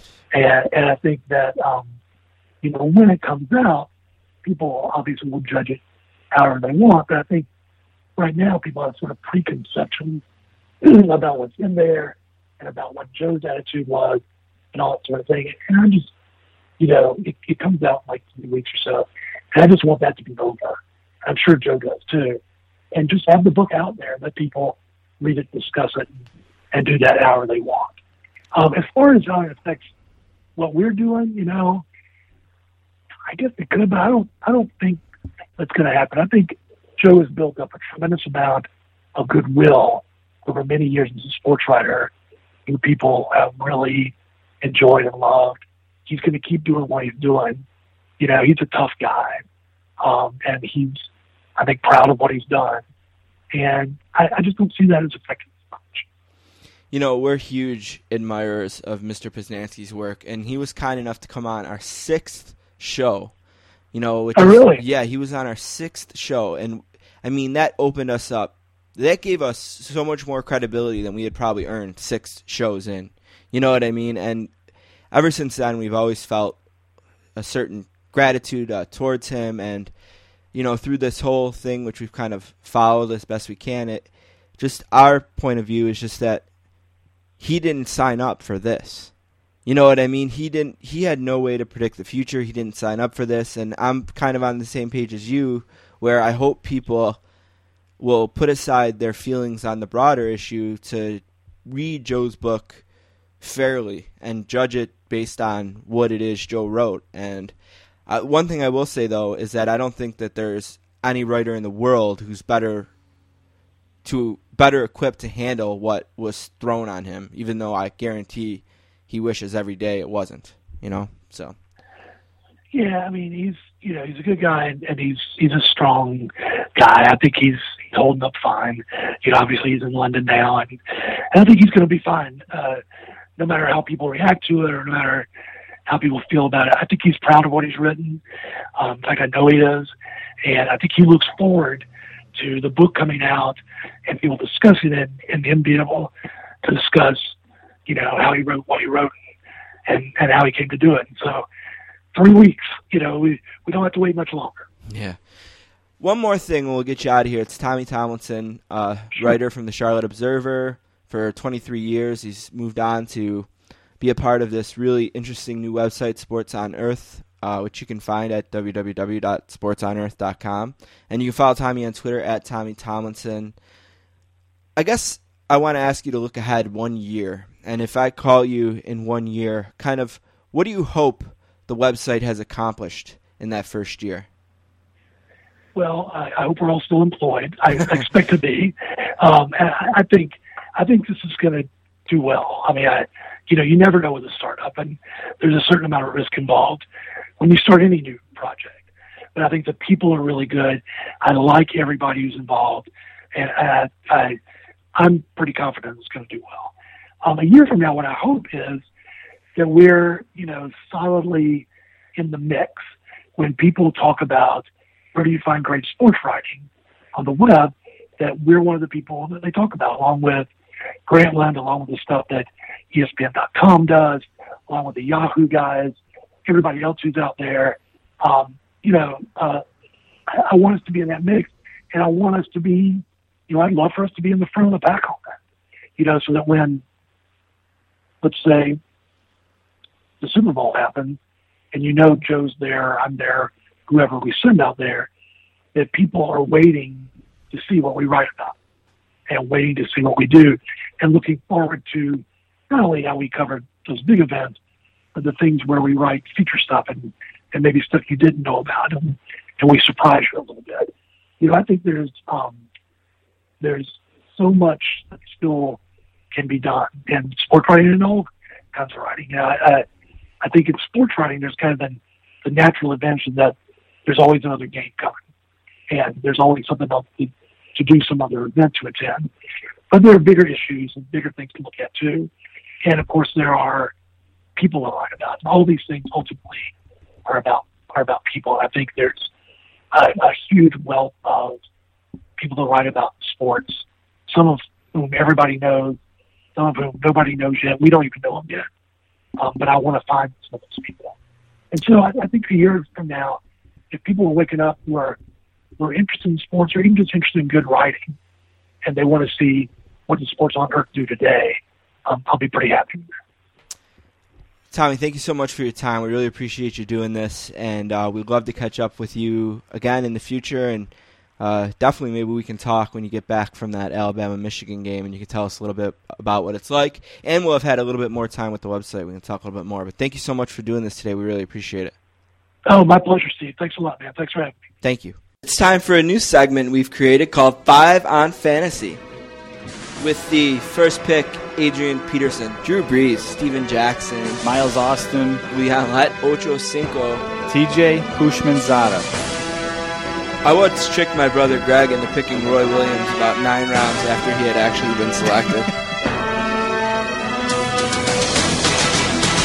I don't care. I'm just trying to win me a fantasy football league. All right, a special thank you to Tommy Tomlinson for making his Sportscaster's debut today.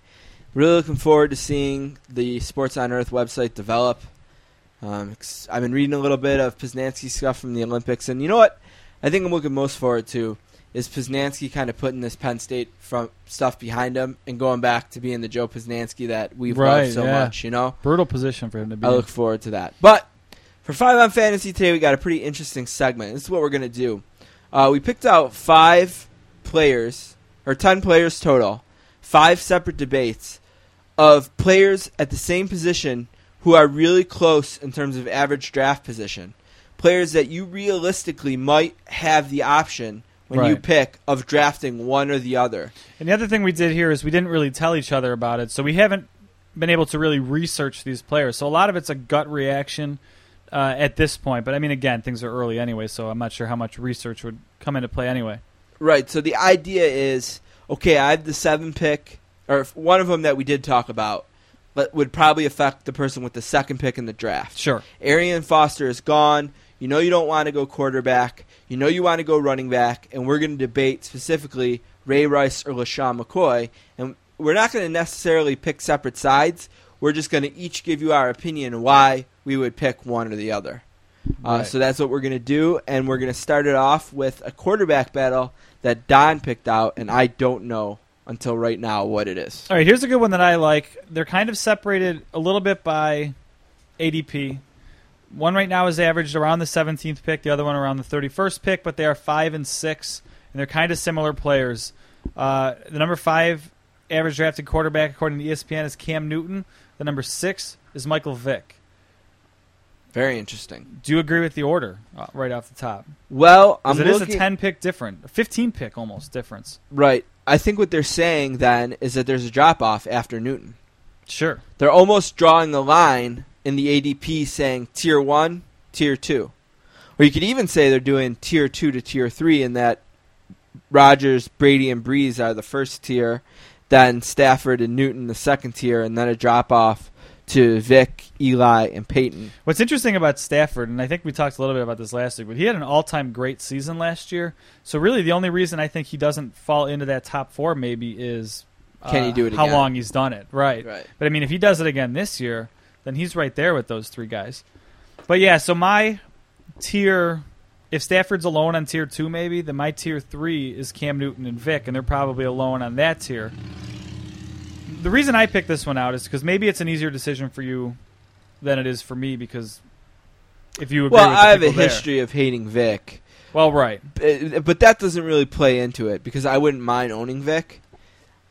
I'm going to just say I would definitely go with Newton in this case, only because it's just fresher legs. Right. You know what I mean? I would if I'm trying to break this tie in a draft room between Newton and Vic, I just see more upside with Newton. He's got fresher, younger legs. Now, the flip side of that is sophomore slump.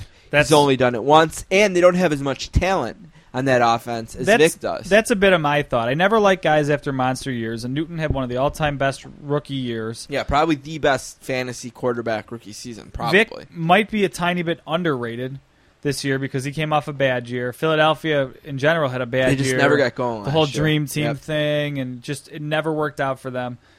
So, I mean, if you had to ask me, and this isn't necessarily what we asked, but if you had to ask me, would I rather have Newton at 17 or Vic at 31, where he's being drafted, I would take Vic at 31 every day.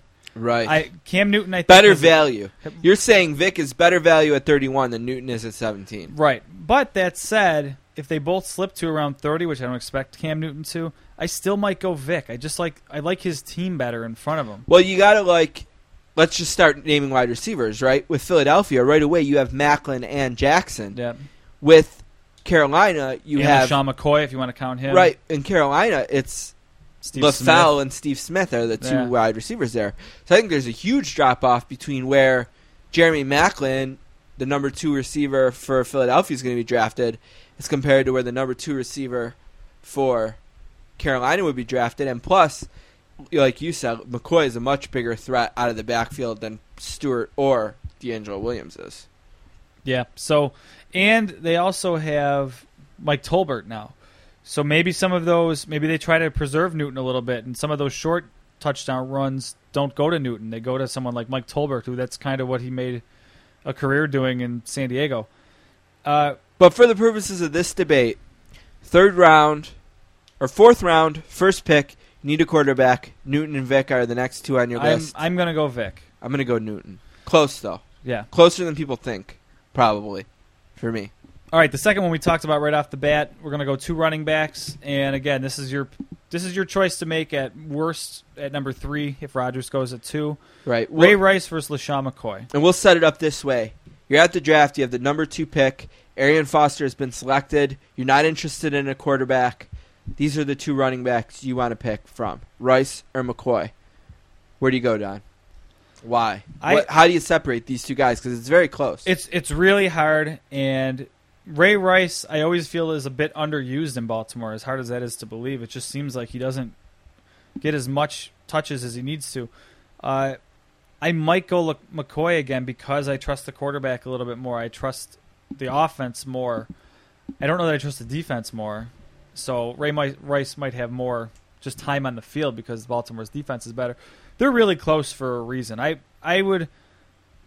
think if I'm drafting, and this might be the coward's way out, if you do a KDS, a Kentucky Derby style draft, where you pick your draft slot in order, right? I might that. pick the 3rd and pick. Just take the last guy left. Take the last guy left. Get an earlier pick in the 2nd round. I'd be happy with any of those 3 guys. That's a cop-out answer, but I guess again I would bunk tradition a little, or bunk the average draft position here, and probably go McCoy. You know what? I'm going to go with McCoy, too, and here's why. I'm always looking for reasons to break ties, and I really do believe this is a tie. I think this is a dead heat between these 2 guys. The reason I would break the tie is because I would pick McCoy. The reason I do that is because I've had a track record as a fantasy player with McCoy. He's been on my teams in the past, and I've had success with him on the team. I'm in a league where they do something I don't like, but I don't mind the uniqueness of it, and I like sometimes when leagues take risks to be unique. But I'm in a league where you draft rookies separately before the regular draft. And a few years ago, when LaShawn McCoy was a rookie, I was lucky enough to pick him in the rookie draft. How is draft order determined in that type of thing? The way they do it is they do the regular draft order first, and then the rookie draft is the opposite of the first round. Okay. So if you have the first like pick that. in the regular draft, you have the last pick in the rookie draft. It's a 12-team How long league. can you keep that player? So you draft them, you have them the first year. You can't trade them unless it's for someone else's rookie. Okay. So rookies can only be traded for rookies that first year. Okay. Then the second year, you can keep them at no penalty other than losing your second pick in the rookie draft. Okay, so that's nothing really. So it's nothing. And then the third year, you can keep them, but it's for average draft position. Okay. So that's the case with McCoy. I had him his first year. Last year I got him and only had 1 pick in the rookie draft. and then this year I'll probably keep him again, but it will cost me his average draft position, which is going to be round 1. But that's hugely to my favor because he's going to be a top 3 pick. So I'm going to get good value there. Do you get to know where you pick first? You don't. So that's tough because if you end up with the first overall pick. That's the only way you could say it would be a bummer. But yeah, I like. There's still not that big of a difference between Foster and McCoy. No, probably not. So I'm a winner pretty much any pick, and I'm a huge winner if I get 12. Oh, absolutely. Because if I get 12, I get McCoy. I kind of like that. I might throw the wrinkle in, though, where you could know your draft position first. But I guess that would even give you more of an advantage if you got lucky in the rookie draft. But it's just the way those guys have done it, and because of it, I've had a lot of experience with McCoy, having him on my team the 2 years he's been in the league. And I wouldn't mind having Rice, like I said, but you got to find a way to break this tie. And for me, it's just track record. Yeah, you've talked about that. I have have track record with McCoy, and I kind of enjoy him, and I like to watch him play. Yeah, you've talked about that in the past on this podcast for sure. Probably a lot of times.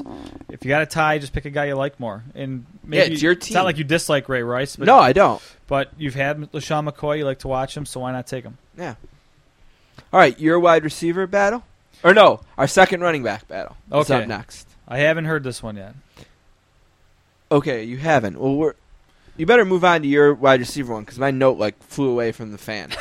So to keep this moving, okay, give me the wide receiver one. I haven't. Oh, heard. Actually, I do remember we discussed this other running back one. Oh, right. We're all over the place here. Yeah, sorry about that. Our next running back battle. This one's a little bit different because they are separated by a few spots here. Right. But we have number 15 in 15th ranked running back based on ADP, and the 18th ranked running back based on ADP. They're separated by about 10 draft picks typically, and that's Michael Turner and Darren Sproles. And we should stress this is standard scoring, which would the mean ADP, no PPR. Right.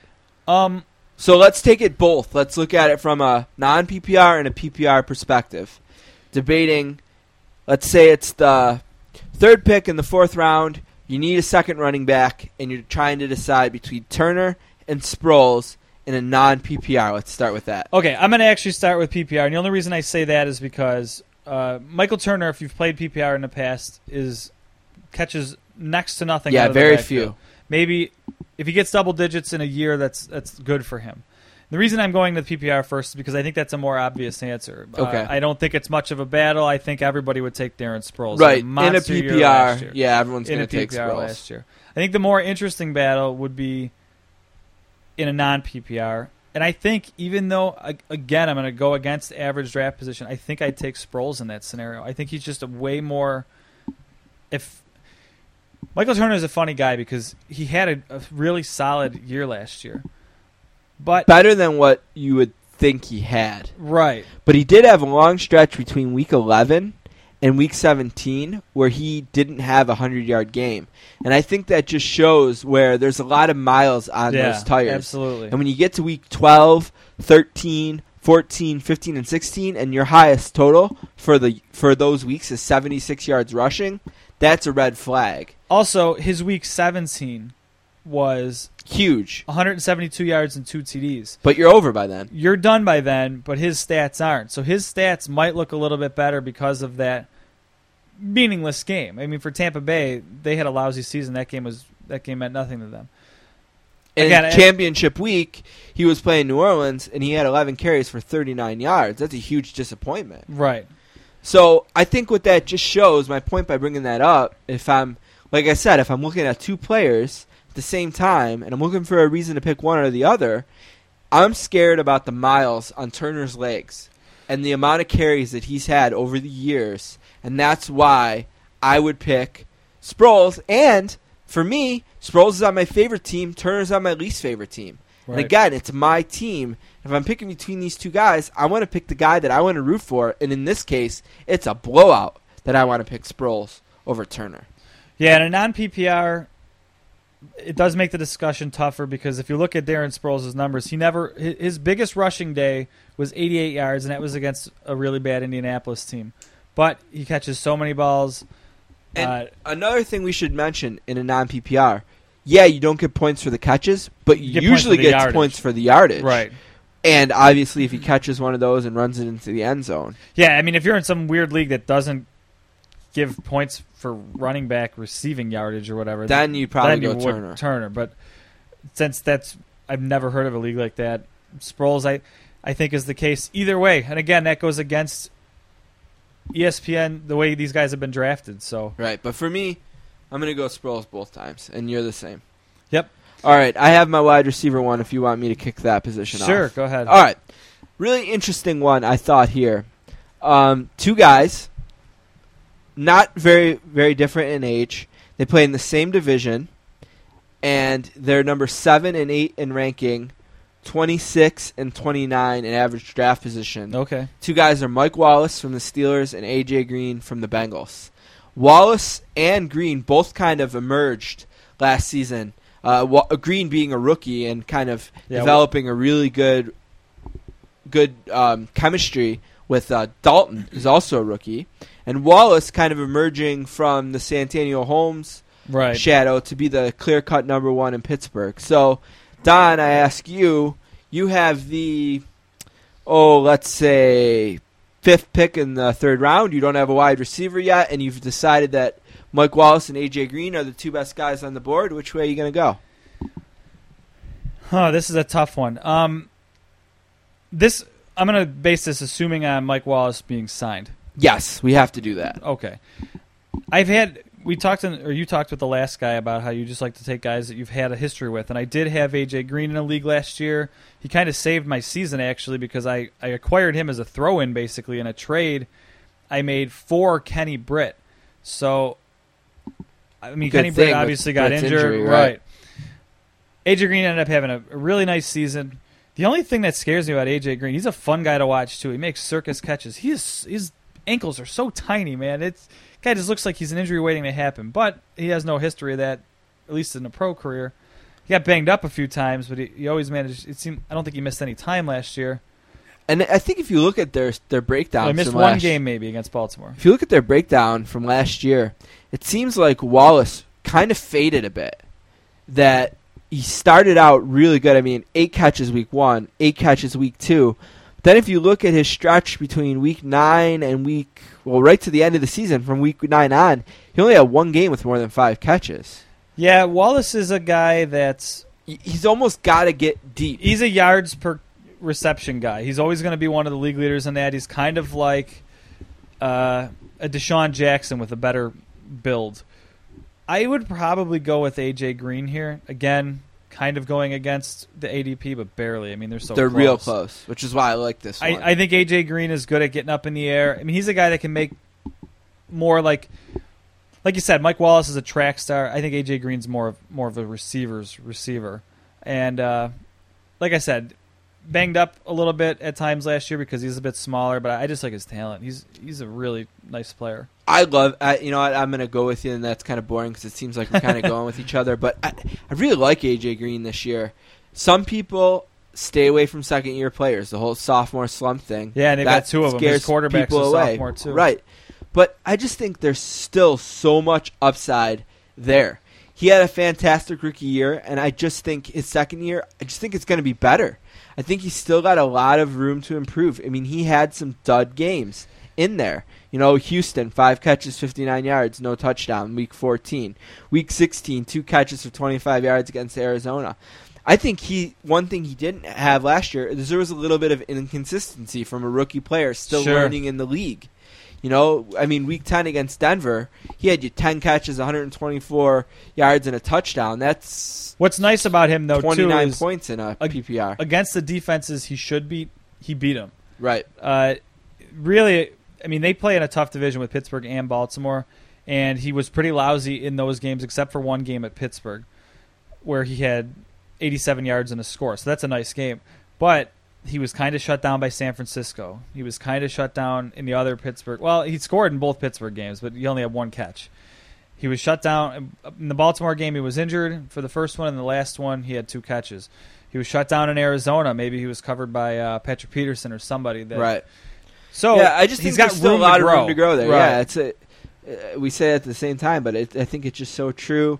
And I think regardless of Wallace's situation, like signed or not, I think there's still going to be a little bit of bitterness there. I can't see them making him happy. just yet.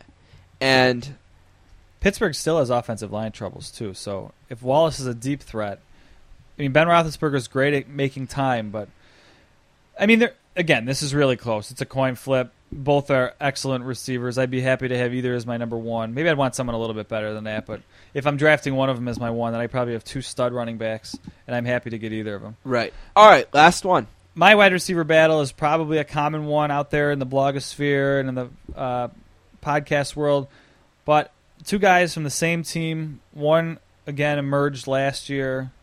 The other has a career of being solid, and that's Victor Cruz and Hakeem Nicks. This is a really good one. Victor Cruz right now is averaging draft spot is 31.8. Hakeem Nicks is 32.0. So just dead heat, basically. Yeah, dead heat with Victor Cruz a slight. They're both tiny bit basically the ahead. first pick in the 4th round. That's their average, right? Right. So their numbers last year were fairly. Actually, I mean, I don't think they were all that close. Cruz, might have been the top receiver in the league, if I'm not mistaken. Or if it wasn't Jordy Nelson, was one of those guys that kind of had a crazy jump last year. He was 4th, but that was with putting up 0 points in week 1 and 1 point in week 2. So he kind of emerged as it went on. He got better and better. Cruz had a monster year.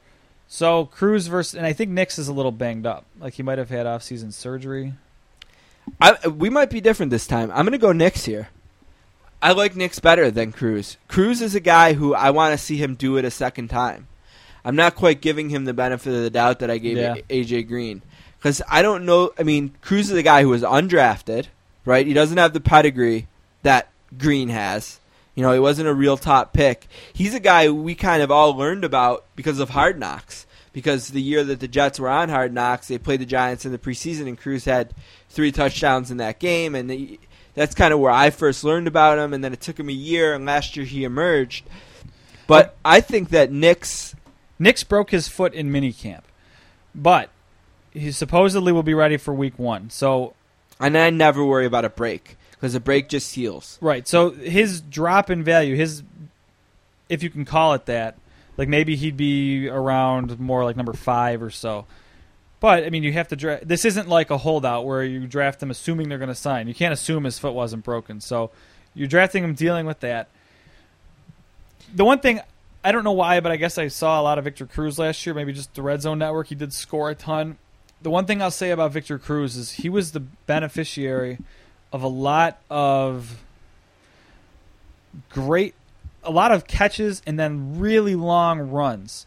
So I don't know if Eli was putting him in great spots. I don't know if Victor Cruz is running great routes, but he got lost, basically. And I don't think he's going to be able to get lost as much this year. People are going to know he's out there.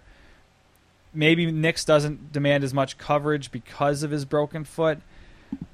These are probably 2 guys I don't end up with on too many of my teams because where you're drafting them, you're probably making them your number 1 receiver. You know, it's interesting. The third guy that maybe we can throw into this who's right behind them is Julio Jones. I might go there over either of them. I feel it's a tiny bit safe. I shouldn't even say that, though. Roddy White's there, too. I mean, there's... Right. He's in a similar situation. The nice thing about Nicks and Cruz, I'll say over Roddy White and Julio Jones, and I don't have this stat in front of me, but I'm assuming that Atlanta runs the ball better. So I think the Giants are going to throw more. And Eli is a little bit of a gunslinger, so I expect them to throw the ball around. Boy, that's tough. All 3 of those guys are really tough. I'm going to stick with Nicks. I think I probably do too, but I guess at that position I'm hoping A.J. Green is still available. That's a cop-out answer, but A.J. Green's a clear-cut number 1. He's a young guy with a ton of skills. Shouldn't have any lingering injuries from last year. And the drop-off after that is guys like Brandon Marshall, Jordy Nelson, Steve Smith. So that 9, 10, 11 is probably a tier of its own where you're going to have to make that decision unless you think Brandon Marshall's a PPR monster too. So I'm rambling now. The receivers this is are close. Fun. Let's do this again next week. We'll pick out 5 more next week. Then maybe ADPs will change a little bit. Yeah, this was really cool. So, all right.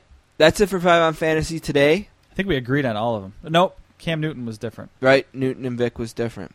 All right, let's see what we come up with for next week. And you wanted to say something for email? Yeah, I want to. And I'll throw it out. If there's any specific debates that you want us to have, sure. Hit us up on email at sportscasters@gmail.com or find us on Twitter at @sports_casters. Okay, the only question I wanted to throw out for the email is I am building a league this year. I think we discussed it.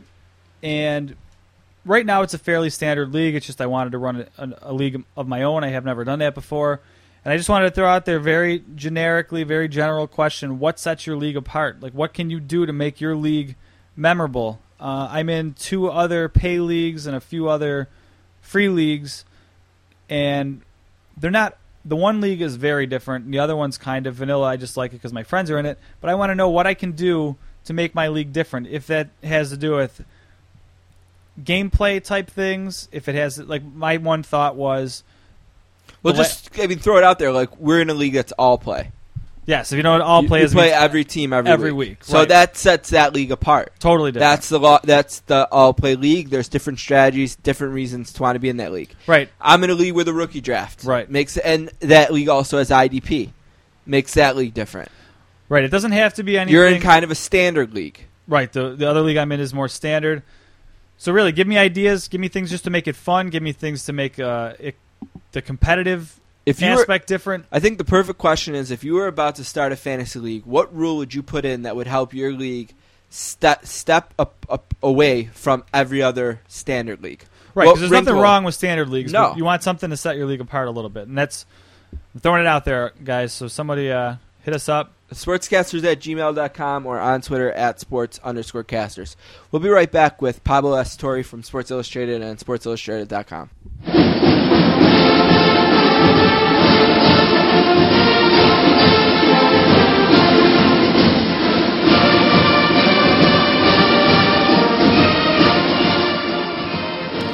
Our next guest is from New York City, New York, and is a graduate of Harvard University. At Harvard, he was the executive editor of the only breakfast table daily in Cambridge, the Harvard Crimson. In 2007, he was honored for his work by the Associated Collegiate Press and the American Society of Newspaper Editors for writing the sports story of the year. After college, he was hired by Sports Illustrated to be a writer and reporter for the magazine and SI.com. In 2010, he won 2 Boxing Writers Association of America awards for feature writing. He's making his 3rd appearance on the Sportscasters today. A warm welcome to the ultra-talented Pablo S. Torre. What's up, Pablo? Hey, thanks for having me, and as always, for that wonderful recitation of facts my mom is proud of. So, a very exciting day for you making your debut on the Sports Reporters. Tell us what it was like. It was really fun. I had known I was going to do it for a little while, and had been preparing mentally to try and trade barbs, as it were, with some veteran journalists who I really respect, and it was just a really great experience. I had never been on air, I think, at ESPN, so this is my first time, and I went out to Bristol, and it was a lot of fun. What was your parting shot? It was about Mike Vick, actually. I'm glad you asked, because I've been catching internet heat, as it were. I did a parting shot on Mike Vick and how it's only been 5 years since he was the worst person in the sports universe, and now he has this whole line of sports apparel with Team Vick T-shirts. And now the president is giving him advice. He doesn't want him to slide. He wants him to slide more, I should say. And I pointed out how this is a very short turnaround time for somebody we were just actively criticizing for murdering and torturing dogs, and it went up, and the Twitterverse and Mike Vick fans have been none too pleased with me, which I can I can understand from one perspective, I suppose. Right, but I mean, Mike Vick fans. I mean, it's a fair point, though. You know what I mean? Like, even if they're on the other side of it, it's one of those things where you almost have to respect the other side because of the nature, the seriousness of what Mike Vick went down for. Yeah, and that's kind of what my point was. And we can go off on a tangent for as long as you'd like on this, but a lot of people's argument seems to be that, he did his time, he went to prison, he's a new man and all that. And it's true. He did his debt to society. He came out and said all the right things, has done a lot of charity work. But my point was really that if we really care about dogs, if we really cared that he personally murdered dogs and, had this so-called rape stand on his property, and electrocution of dogs took place, and hanging dogs. If all of that stuff is true, I feel like the expiration date on that kind of a PR disaster should maybe be longer than 5 years, just from a purely, moral perspective. I just feel like it's too soon, maybe, to re-lionize him and anoint him this guy whose merchandise we should be wearing. Well, some people's expiration dates, as you say, can be really short. I mean, the Ray Lewis expiration date was seconds. I mean, it was a little bit of a different scenario. He was actually... But that's a case I thought about. Where, one of the other point I was trying to make in this minute-long parting shot was about, just the power that pro athletes have to make us forget. As soon as they show contrition, and I'm not saying it's not genuine contrition, but it seems like because they are really good at sports, that we give them a far longer leash in terms of our social memory. We are willing to forget that they did all of these bad things, and not that they should be defined by that for the rest of their lives. But it does seem like there's an inequity there where I very severely doubt that a normal average citizen who ran and operated a dogfighting ring would be signing another $100 million contract and would be endorsing products at Modell's. Yeah, no, you're 100% right. We've all been watching, just to kind of break this tangent a little bit, we've all been watching sports reporters for a long time. Now that you've done it, can you tell us one thing that you learned today that you didn't know before about the show as someone who, like us, just watched it for all these years? Well, that's a good question. I mean, you use a teleprompter for the parting shot, and it was harder than I thought. It was. I think I came out of it okay, but that act. I mean, the short version of it is, I have so much. Every time I do TV in any respect, I have so much more respect for the people who do it daily. So John Saunders is the host of the Sports Reporters, and just the ease with which he flew through some of the stuff. I mean, it was pretty staggering. And all those guys, I was on with Mike Lupica and Brian Burwell. They were the other panelists, and all of those guys, the level of comfort they have with the teleprompter and just being on set like that is pretty staggering to me. And it's harder. I think TV is harder than it looks, if that's something that you didn't already think. Well, one of the big reasons we called you today is because your trilogy, so to speak, of Jeremy Lin articles in Sports Illustrated is now complete. You had the back-to-back cover stories, and we had you on then, and now this third one, which was called, I loved the title in the magazine, The Return to Sanity. I thought that was perfect. And you worked on this with Lee Jenkins, and before we get into the meat and bones of the article itself, you either know or don't know that Lee is somewhat of a god here. He's been on the show 9 times. He's kind of like our main man. And I just wonder how did the collaboration work? Like, how did you guys come together on this? And when I read the story, it's not like the Lee stuff is in red and the Pablo stuff is in green. Right. It's all just kind of one thing. Tell us a little bit about how the reporting worked and how you guys kind of came together on this.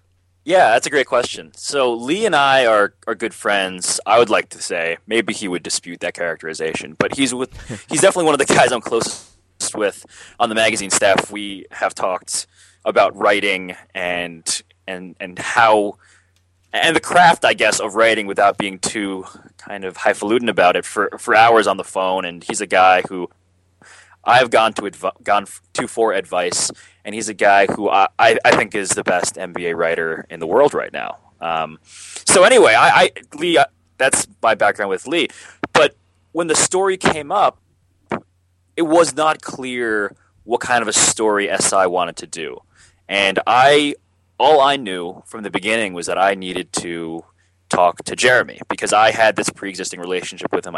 I'd covered him, as we've talked about before on your show, since college, really. I'd written one thing in college about him, and then I finally met him while he was a senior at Harvard and did a SI feature about him then and kept in touch, and then obviously we have this trilogy. But I knew that I needed to talk to him. And so as soon as I did an interview with him and wrote a story for SI.com, his exclusive first comments about all of this stuff going from the Knicks to the Rockets. And at that point, I think the editors basically got together and said it'd be worthwhile to have a double byline on this story. And that's something I had been talking about with Lee. Because Lee, I think we were thinking about basically giving Lee the magazine story, letting me do the web story, and just seeing how it worked. Because, as we all know, I've exhausted about two decently long features on the guy already, and obviously he's going from a different place. Lee's the NBA guy. It's his province, as it were. But we ended up deciding to collaborate. I had a lot of good stuff from Jeremy. I told him that we were going to do a magazine story also, and that I wanted to talk to him again for that. And he was down. And so at that point, it became a process of splitting up reporting assignments and then splitting up the writing. And so the reporting, Lee went to Houston. He was there in Texas physically for, I think, 3 or 4 days, doing what he always does, digging up all sorts of facts and details and really getting the TikTok from Houston's perspective. And I was talking to Jeremy. I talked to him for about another hour. A lot of stuff we didn't end up using, actually, that I still have. I talked to him for about an hour and talked to some other people for the piece. And from there, we kind of talked about a structure. And I provided some parts of the story, but Lee was, it's Lee got final say on the story writing wise, and it's really his in terms of putting together the piece. I contributed, the lead and some other details, but by and large, I let him run and do as he pleased. He's the senior writer, the guy who I think, as much as it was interesting for me to work with him, I also liked seeing the inside of how he put together a story. And it was really fascinating from that perspective because I got to talk with him pretty much through every step of the way, if not paragraph by paragraph and section by section, going back and forth on a couple of things. And I got to play sort of first editor a little bit, which I think we both enjoyed. And so it was actually a really fun experience in the end. That beginning, the lead, as you said, the very beginning part of the story, is that something that you had kind of known for a long time, the dating auction thing? Is that something you kind of knew about since college and, just kind of worked, really fit in here? Or is that something you recently found out? Or how did that make its way into the story? Yeah, I knew that anecdote since the beginning of this year. And I basically knew that as soon as Jeremy's free agent stuff was going to settle, that I was going to use it in some way. It was just too perfect. The idea of being at a date auction and having nobody bid on him was too rich to not to sort of let slide. And so I knew that in whatever I wrote about the free agent stuff, that was going to be high up in the story, and it ended up being in Lee, in my mind, I think, in our mind, the most fitting introduction to a story about a guy whose value was being debated up until the very last second of his career with the Knicks. But yeah, I was sitting on that for a while, and I was hoping to God, as the whole insanity thing unfolded, and as every reporter jumped all over him and his family and his past and his friends and his college life and all that wasn't going to emerge, and thankfully it did not. Let's talk about the basketball part of this a little bit. And the first thing I want to know, because personally I was really, really surprised that the Knicks didn't match the offer. Were you surprised, or did you expect, when you saw what the offer was, did you expect them to back away? I thought the Knicks were going to get him from the beginning. I didn't waver on that until the Raymond Felton thing. Kind of like what... not that I'm just stealing from Jeremy Lin here, but that's what Jeremy Lin's own thought was, that until Felton was reading things online and he saw that Felton was headed to the Knicks, until then I thought this was all, smoke. And that's because I saw firsthand what Jeremy Lin meant to Madison Square Garden at every level of that organization, from the stock price to the merchandise to the excitement around the arena and the Knicks that I hadn't seen as a resident of New York in a very long time, if not ever, in terms of just the sheer unbridled enthusiasm about a regular season, let alone the playoffs. I thought that it was a lock, and I think I tweeted as much that I would be shocked, absolutely shocked, if Jeremy didn't end up back with the Knicks. But yeah, up until the end, I mean, the Felton thing, that was the first real signal that, oh my God, Jim Dolan actually is for real about this. And if he's not for real about this, he's at least going to make this very miserable for Jeremy Lin if he were to come back, now that Jason Kidd and Felton were both on the team, as well as him. But no, I was as shocked as anybody. You know, one thing that during the meat of Linsanity last year that was a question mark was, how was Jeremy Lin going to fit in as the stars of the Knicks team who were absent at the start of it kind of came back as Carmelo Anthony returned to the lineup and Stoudemire returned to the lineup, and we never got to see that play out fully because of his injury. Let's put that aside for a second and talk about how he fits in on his new team. Do you think that playing point guard for the Rockets is actually a better fit for the future of Jeremy Lin's career than if he would have stayed in New York? I think so. And I was talking to his high school coach about this the other day, and you know, Jeremy Lin was at his best in New York when he was playing with the quote-unquote scrubs, you know, when he was playing with the second team because everyone else was hurt. And for better and for worse, that's what he has in Houston, is he has a bunch of guys who are really young. I think they might be the youngest team in the league or one of the youngest teams in the league. And they're guys who, by and large, don't have a lot of experience. I think Chandler Parsons is like is the veteran on that lineup. So I think Jeremy Lin, everybody knows at this point, or they should know, that he needs the ball in his hands to flourish. He can do amazing, amazing things when you trust him with an offense, and he wasn't going to get that in New York. I think it didn't matter to him. I think he wanted to come back to New York regardless.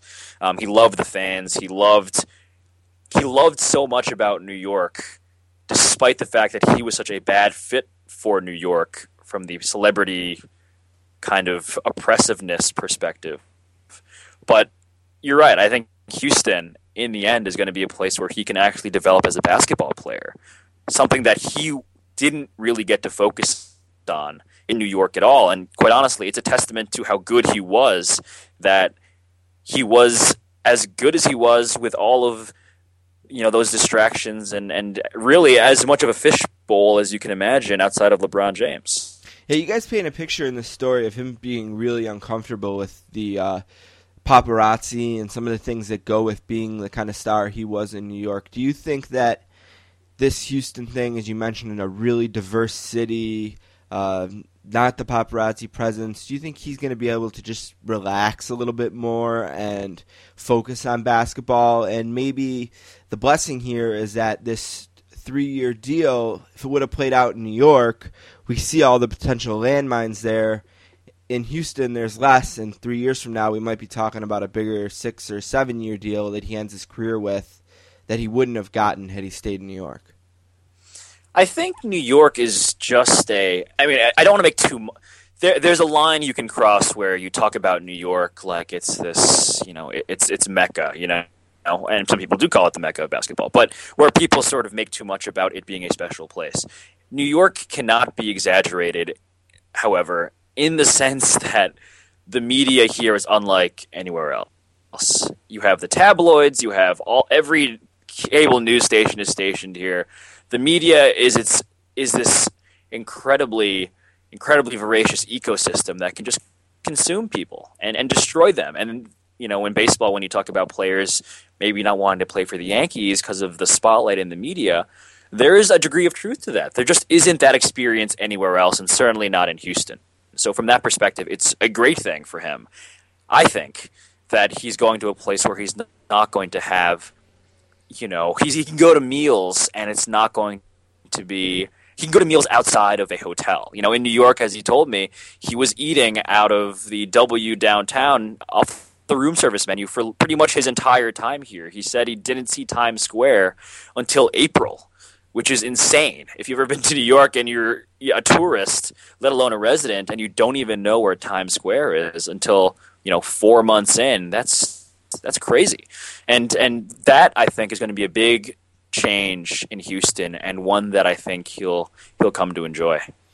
You know, you talked a lot about, and we've talked a lot about this in the past, about the economic impact that he made. One thing was really felt here in Buffalo was the MSG cable thing. Yeah, you know, with Time Warner, because in Buffalo, Sabres games are on MSG. So people were, you know, flipping out here and switching to DirecTV, and obviously Jeremy Lin helped put an end to that. What kind of impact can he have in terms of off-the-court things in Houston? And a lot of people are falling back on this. You know, Yao Ming was there, so they already have this built-in fan base of people from China, and Lin will just be the kind of continuation of that. Are we overstating that a little bit, or do you kind of agree with that line of thinking? I think the Rockets, number one, the reason they got Jeremy was because they needed a point guard. And they'll say that, and they're expected to say that it's a basketball decision. But I really do think, you know, after losing Goran Dragic and losing Kyle Lowry, they didn't have anybody. And their owner, you know, basically said to Daryl Morey, you need to be aggressive and get us somebody who can play the point, because that is we do not have any bodies who can do that right now. So that's why I think they got Jeremy Lin. But I do also understand and think that the Rockets were uniquely situated to understand exactly what his value is. Maybe only second to the Knicks in terms of being an organization that grasps that. The Knicks got it because they lived it for the insanity era, and the Rockets because they had Yao. And I don't think we're making too much of it if we're saying that Jeremy Lin fits into a mold that the Rockets are very familiar with. You know, as we reported in the story, when Yao was playing for Houston, other teammates on the Rockets had deals with companies in China, and the Rockets became immensely popular. And one of the things that's happened, interestingly enough, since Yao basically created a bridge to China, was that the NBA, which is now broadcast over there and really flourishing, has diversified in terms of fan base. They're, as we say in the story, there are Lakers fans, there are Thunder fans, all of that.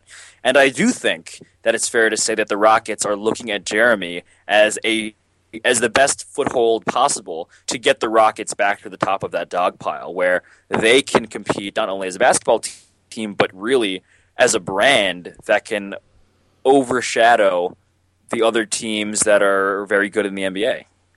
The Sportscaster's finishing up here with Pablo Torre, who you can find on Twitter at SI Pablo Torre. Kind of last thing, well, two things, both small. Second to last thing, do you think that Houston will be a place where Jeremy Lin will take his play on the court to a next level? Was this a good basketball decision for Jeremy Lin and the Rockets? Yes, totally. And I don't think we've seen the best of Jeremy Lin. And I would put that down in any sort of, put it in ink. You know, I don't think that I'm totally confident in saying that is, we have not seen the best of him. The reality is he only played for a couple of months in New York, and he was talking to me about his workout routine, and we talk about how we make such a big deal when players, you know, have a new workout regimen, when they come back and they look like a new guy. Jeremy has improved so drastically year over year, and he has a trainer for like every part of his body, and he is religious in terms of his workout routine, where it's scheduled down to the hour so many times a week, where I don't know if there's a player who could physically spend more time working on his game than him. And if hard work is any indication of success to come, then I think he's going to flourish.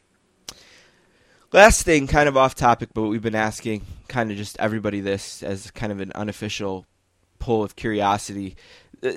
Is the Olympics, you didn't go over for SI, but they sent plenty of people, yeah. And NBC has spent tons of money and resources on this. But just as a sports fan, where does Olympics rate for you? Is this something you're going to get into in the next couple of weeks, or, you know, where does Olympics fall on your sports calendar? Important, yeah. Not important, yeah.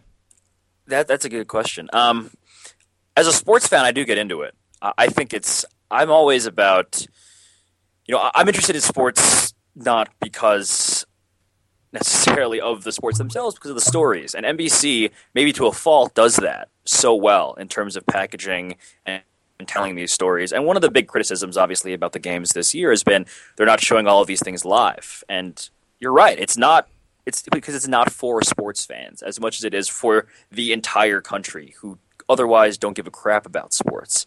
And honestly, there's a real part of me that sympathizes with that. I think it's really fascinating to sort of dip a leg in this pool, whether it's archery, badminton, handball, figure skating. Team handball is amazing. Yeah. All of these things are really, really entertaining. And I enjoy it for what it is. I'm not saying that I would go out and pay money to watch a team handball league.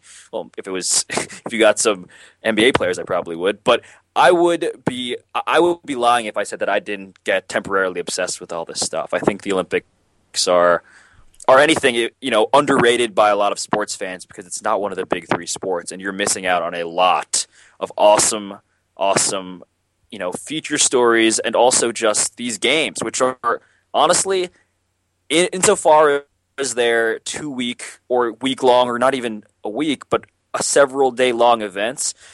That's more than enough time to win your attention and kind of get you invested in this stuff. So, no, I drink the Kool-Aid whenever it comes around. Awesome. All right, again, Pablo Torre, you can find on Twitter at SI Pablo Torre. Thanks so much for doing this, and I'm sure we'll talk soon. Yeah, thanks, man. Thank you.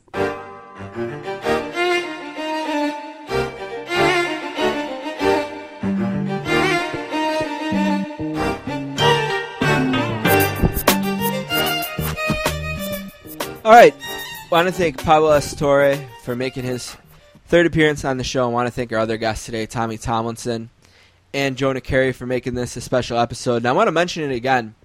Don mentioned it towards the end of Three Things, but in case you missed it, we have a really fantastic edition of our Football Nation podcast this week. I'd love for you to check it out if you haven't yet. You can find it at www.footballnation.com. You can also find it on iTunes by searching Football Nation or by searching the Sportscasters. And our guest this week is a guy named Rob Gehring, who is a senior producer for NFL Films and the director of Hard Knocks. And we did a really cool interview with Rob about Hard Knocks and about what people can expect from this year's version of the show and how they find storylines. And it'd just be great if you'd check it out, www.footballnation.com. You can also follow Football Nation at FBallNation on Twitter. Other stuff to mention, don't forget you can find us on Facebook, facebook.com/thesportscasters. Twitter, we are at sports_casters. Gmail, and you got some homework this week, sportscasters@gmail.com. Fantasy folks, Don's asking for some ideas on how he can make his fantasy football league unique. Send those questions again or those answers to the sportscasters@gmail.com or Twitter at sports_casters. Also, if you listen to the 5 on Fantasy this week, we did the kind of head-to-head matchups between people with similar ADPs. So if you have any out there that you want to hear our opinion on, send that in as well. You can find our blog, thesportscasters.blogspot.com or thesportscasters.tumblr.com. And our website where you can find all this information is www.sports-casters.com. All right, last piece of business for today, like always, is Pick 4. Good week for us last week. We want to combine 6 and 2. Both just missed out on our bold predictions. I went 3-1. I had the U.S. over France in women's soccer. Won that 4-2. My pitcher last week was Jake Peavy of the White Sox, who beat the Twins 8-2. And I laid 20 points and still won in men's basketball as the U.S. beat France 98-71. My only loss was I thought that the Braves would get Zach Greinke. He ended up going to the Angels. Don's 3-1. He also had U.S. -20 over France, 98-71. His winning pitcher was Weaver, 7th straight win over the Royals, 11-6. And Brazil over Egypt in men's soccer, a lot closer than he would have thought. That one was 3-2. His only loss was that the Sabres stayed quiet, didn't make a big move. Yeah, they signed Pat Colletta, but not a big far move. from a big move. Yeah. And Semin, who would have qualified as a big move, signed with Carolina. Yeah, there's your hockey news. Yeah, that was it for the week. Yep. All right, our game of the week this week, we're going to stick with the Olympics, and we went a little bit different here. The 200-meter individual medley which will be raced on Thursday at 3:19 Eastern Standard Time. So whatever time that is there. Right, and the special thing about this race is that it's the second of two head-to-head matchups between Phelps and Lochte. Right, and what we're going to do here is we're going to either take Phelps, Lochte, or the field to win gold. I'm going to be un-American and go with the field. I'm going to take Phelps. I kind of went into the Olympics thinking that Phelps and Lochte would split their two races, and I'm going to stick with that train of thought and figure that since Lochte won one already, Phelps will even him up and get the second one. It's one of his last races ever in the Olympics, and as Phelps gets closer to the end of this journey, he's going to start treating these races a little bit more seriously. So I hope you're right. I don't think I've ever been more wanting to be wrong about one of my picks. It's nice that Phelps today got his record for most medals by anyone. Yeah, the pressure ever. of that is over. But it'd be nice to see him get a gold in one of the individual races that he swims in instead of kind of backing into that medal. I mean, he did win a gold. 2 golds this year or one? One in the relay? He's won 1 gold so One far. in the relay. So it'd be nice to see him get an individual one year, too. I think he's got 4 medals now. 1 gold, 2 bronze. Or 2 silver and 1 bronze. That sounds right. Yeah. My winning pitcher this week, I'm going to go with Ben Sheets, who is 3-0, 0.50, real impressive ERA. Yeah, he's been great for the Braves since he signed there. And they are playing the Marlins, and who are sending out an equally impressive pitcher who's 1-1 with a 1.15 in LeBlanc, and that game is Wednesday at 7:10. Yep, I got the same game. Take Sheets over LeBlanc. My host choice this week, the one thing, I was looking for anything to pick from the Olympics, but maybe not something. It's hard to look at those Olympic schedules. There's just so much going on, and a lot of them don't really name names. It's just like this team or this event. So I actually stayed with baseball, kind of boring, but I'm going to take the Reds over the Padres. Hopefully that's an easy win for me. That game is Thursday. I'm taking Thursday's game at 12:35 Eastern. All right, I did find an Olympic sport to piggyback, and from what I've heard, the U.S. women's basketball team is quite impressive, and maybe relative to their sport, they're the more dominant team than the U.S. men's team. They play Turkey on Wednesday, August 1st at 5:15 p.m. Eastern Time. You can watch it live on the NBC Sports Network, and I'm going to take Team USA to win that one. My bold prediction this week, I'm going to go with Venus Williams, who is the older of the the elder of the two. She is doing well in the singles and will also be competing in the doubles. I am going to take Venus to win 2 medals. Just 2 medals, not gold, silver, bronze, whatever. I'm going to have her to take 2 medals, which probably would have been a long shot at the beginning of the Olympics. harder one for you there is going to be the individual. Like, I would almost... Yeah, if they don't medal... I'd be shocked if they didn't medal in doubles. Yeah, that would be tough. But so, yeah, the individual, she's got to make it a few more rounds still. All right, I struggled coming up with a bold prediction this week and was thinking about the Hall of Fame game, which is Sunday. It's the first chance to watch 2 NFL teams play each other this weekend. It's awesome. And it was kind of interesting to hear Saints interim coach Joe Vitt talk about his approach to the game. And basically what he said is that they're going to treat it not like a first preseason game, but treat it like they treat the annual black versus gold scrimmage they're not going to have this year. So basically, that means that you're going to see even less time from starters than you would normal in a first preseason game, which is usually pretty low. So my bold prediction this week is that Drew Brees will find a way to throw a TD pass in the Hall of Fame game. I'm going to guess he only has 1 shot at it. If he gets up to 3, I'm going to take a loss. Okay. So it's made it even more bold. Right. I'm going to say either his first drive or second will result in a touchdown. I'd be shocked if he gets a third. But if for some reason, like, the Saints score, then force a turnover real quick, and then maybe another. Right. Whatever. If for whatever reason he gets to a third drive, it's a loss. Sounds good. So Drew Brees will get a touchdown pass in 1 of 2 or 1 drives that he has this weekend. If he gets to 3, I'm out.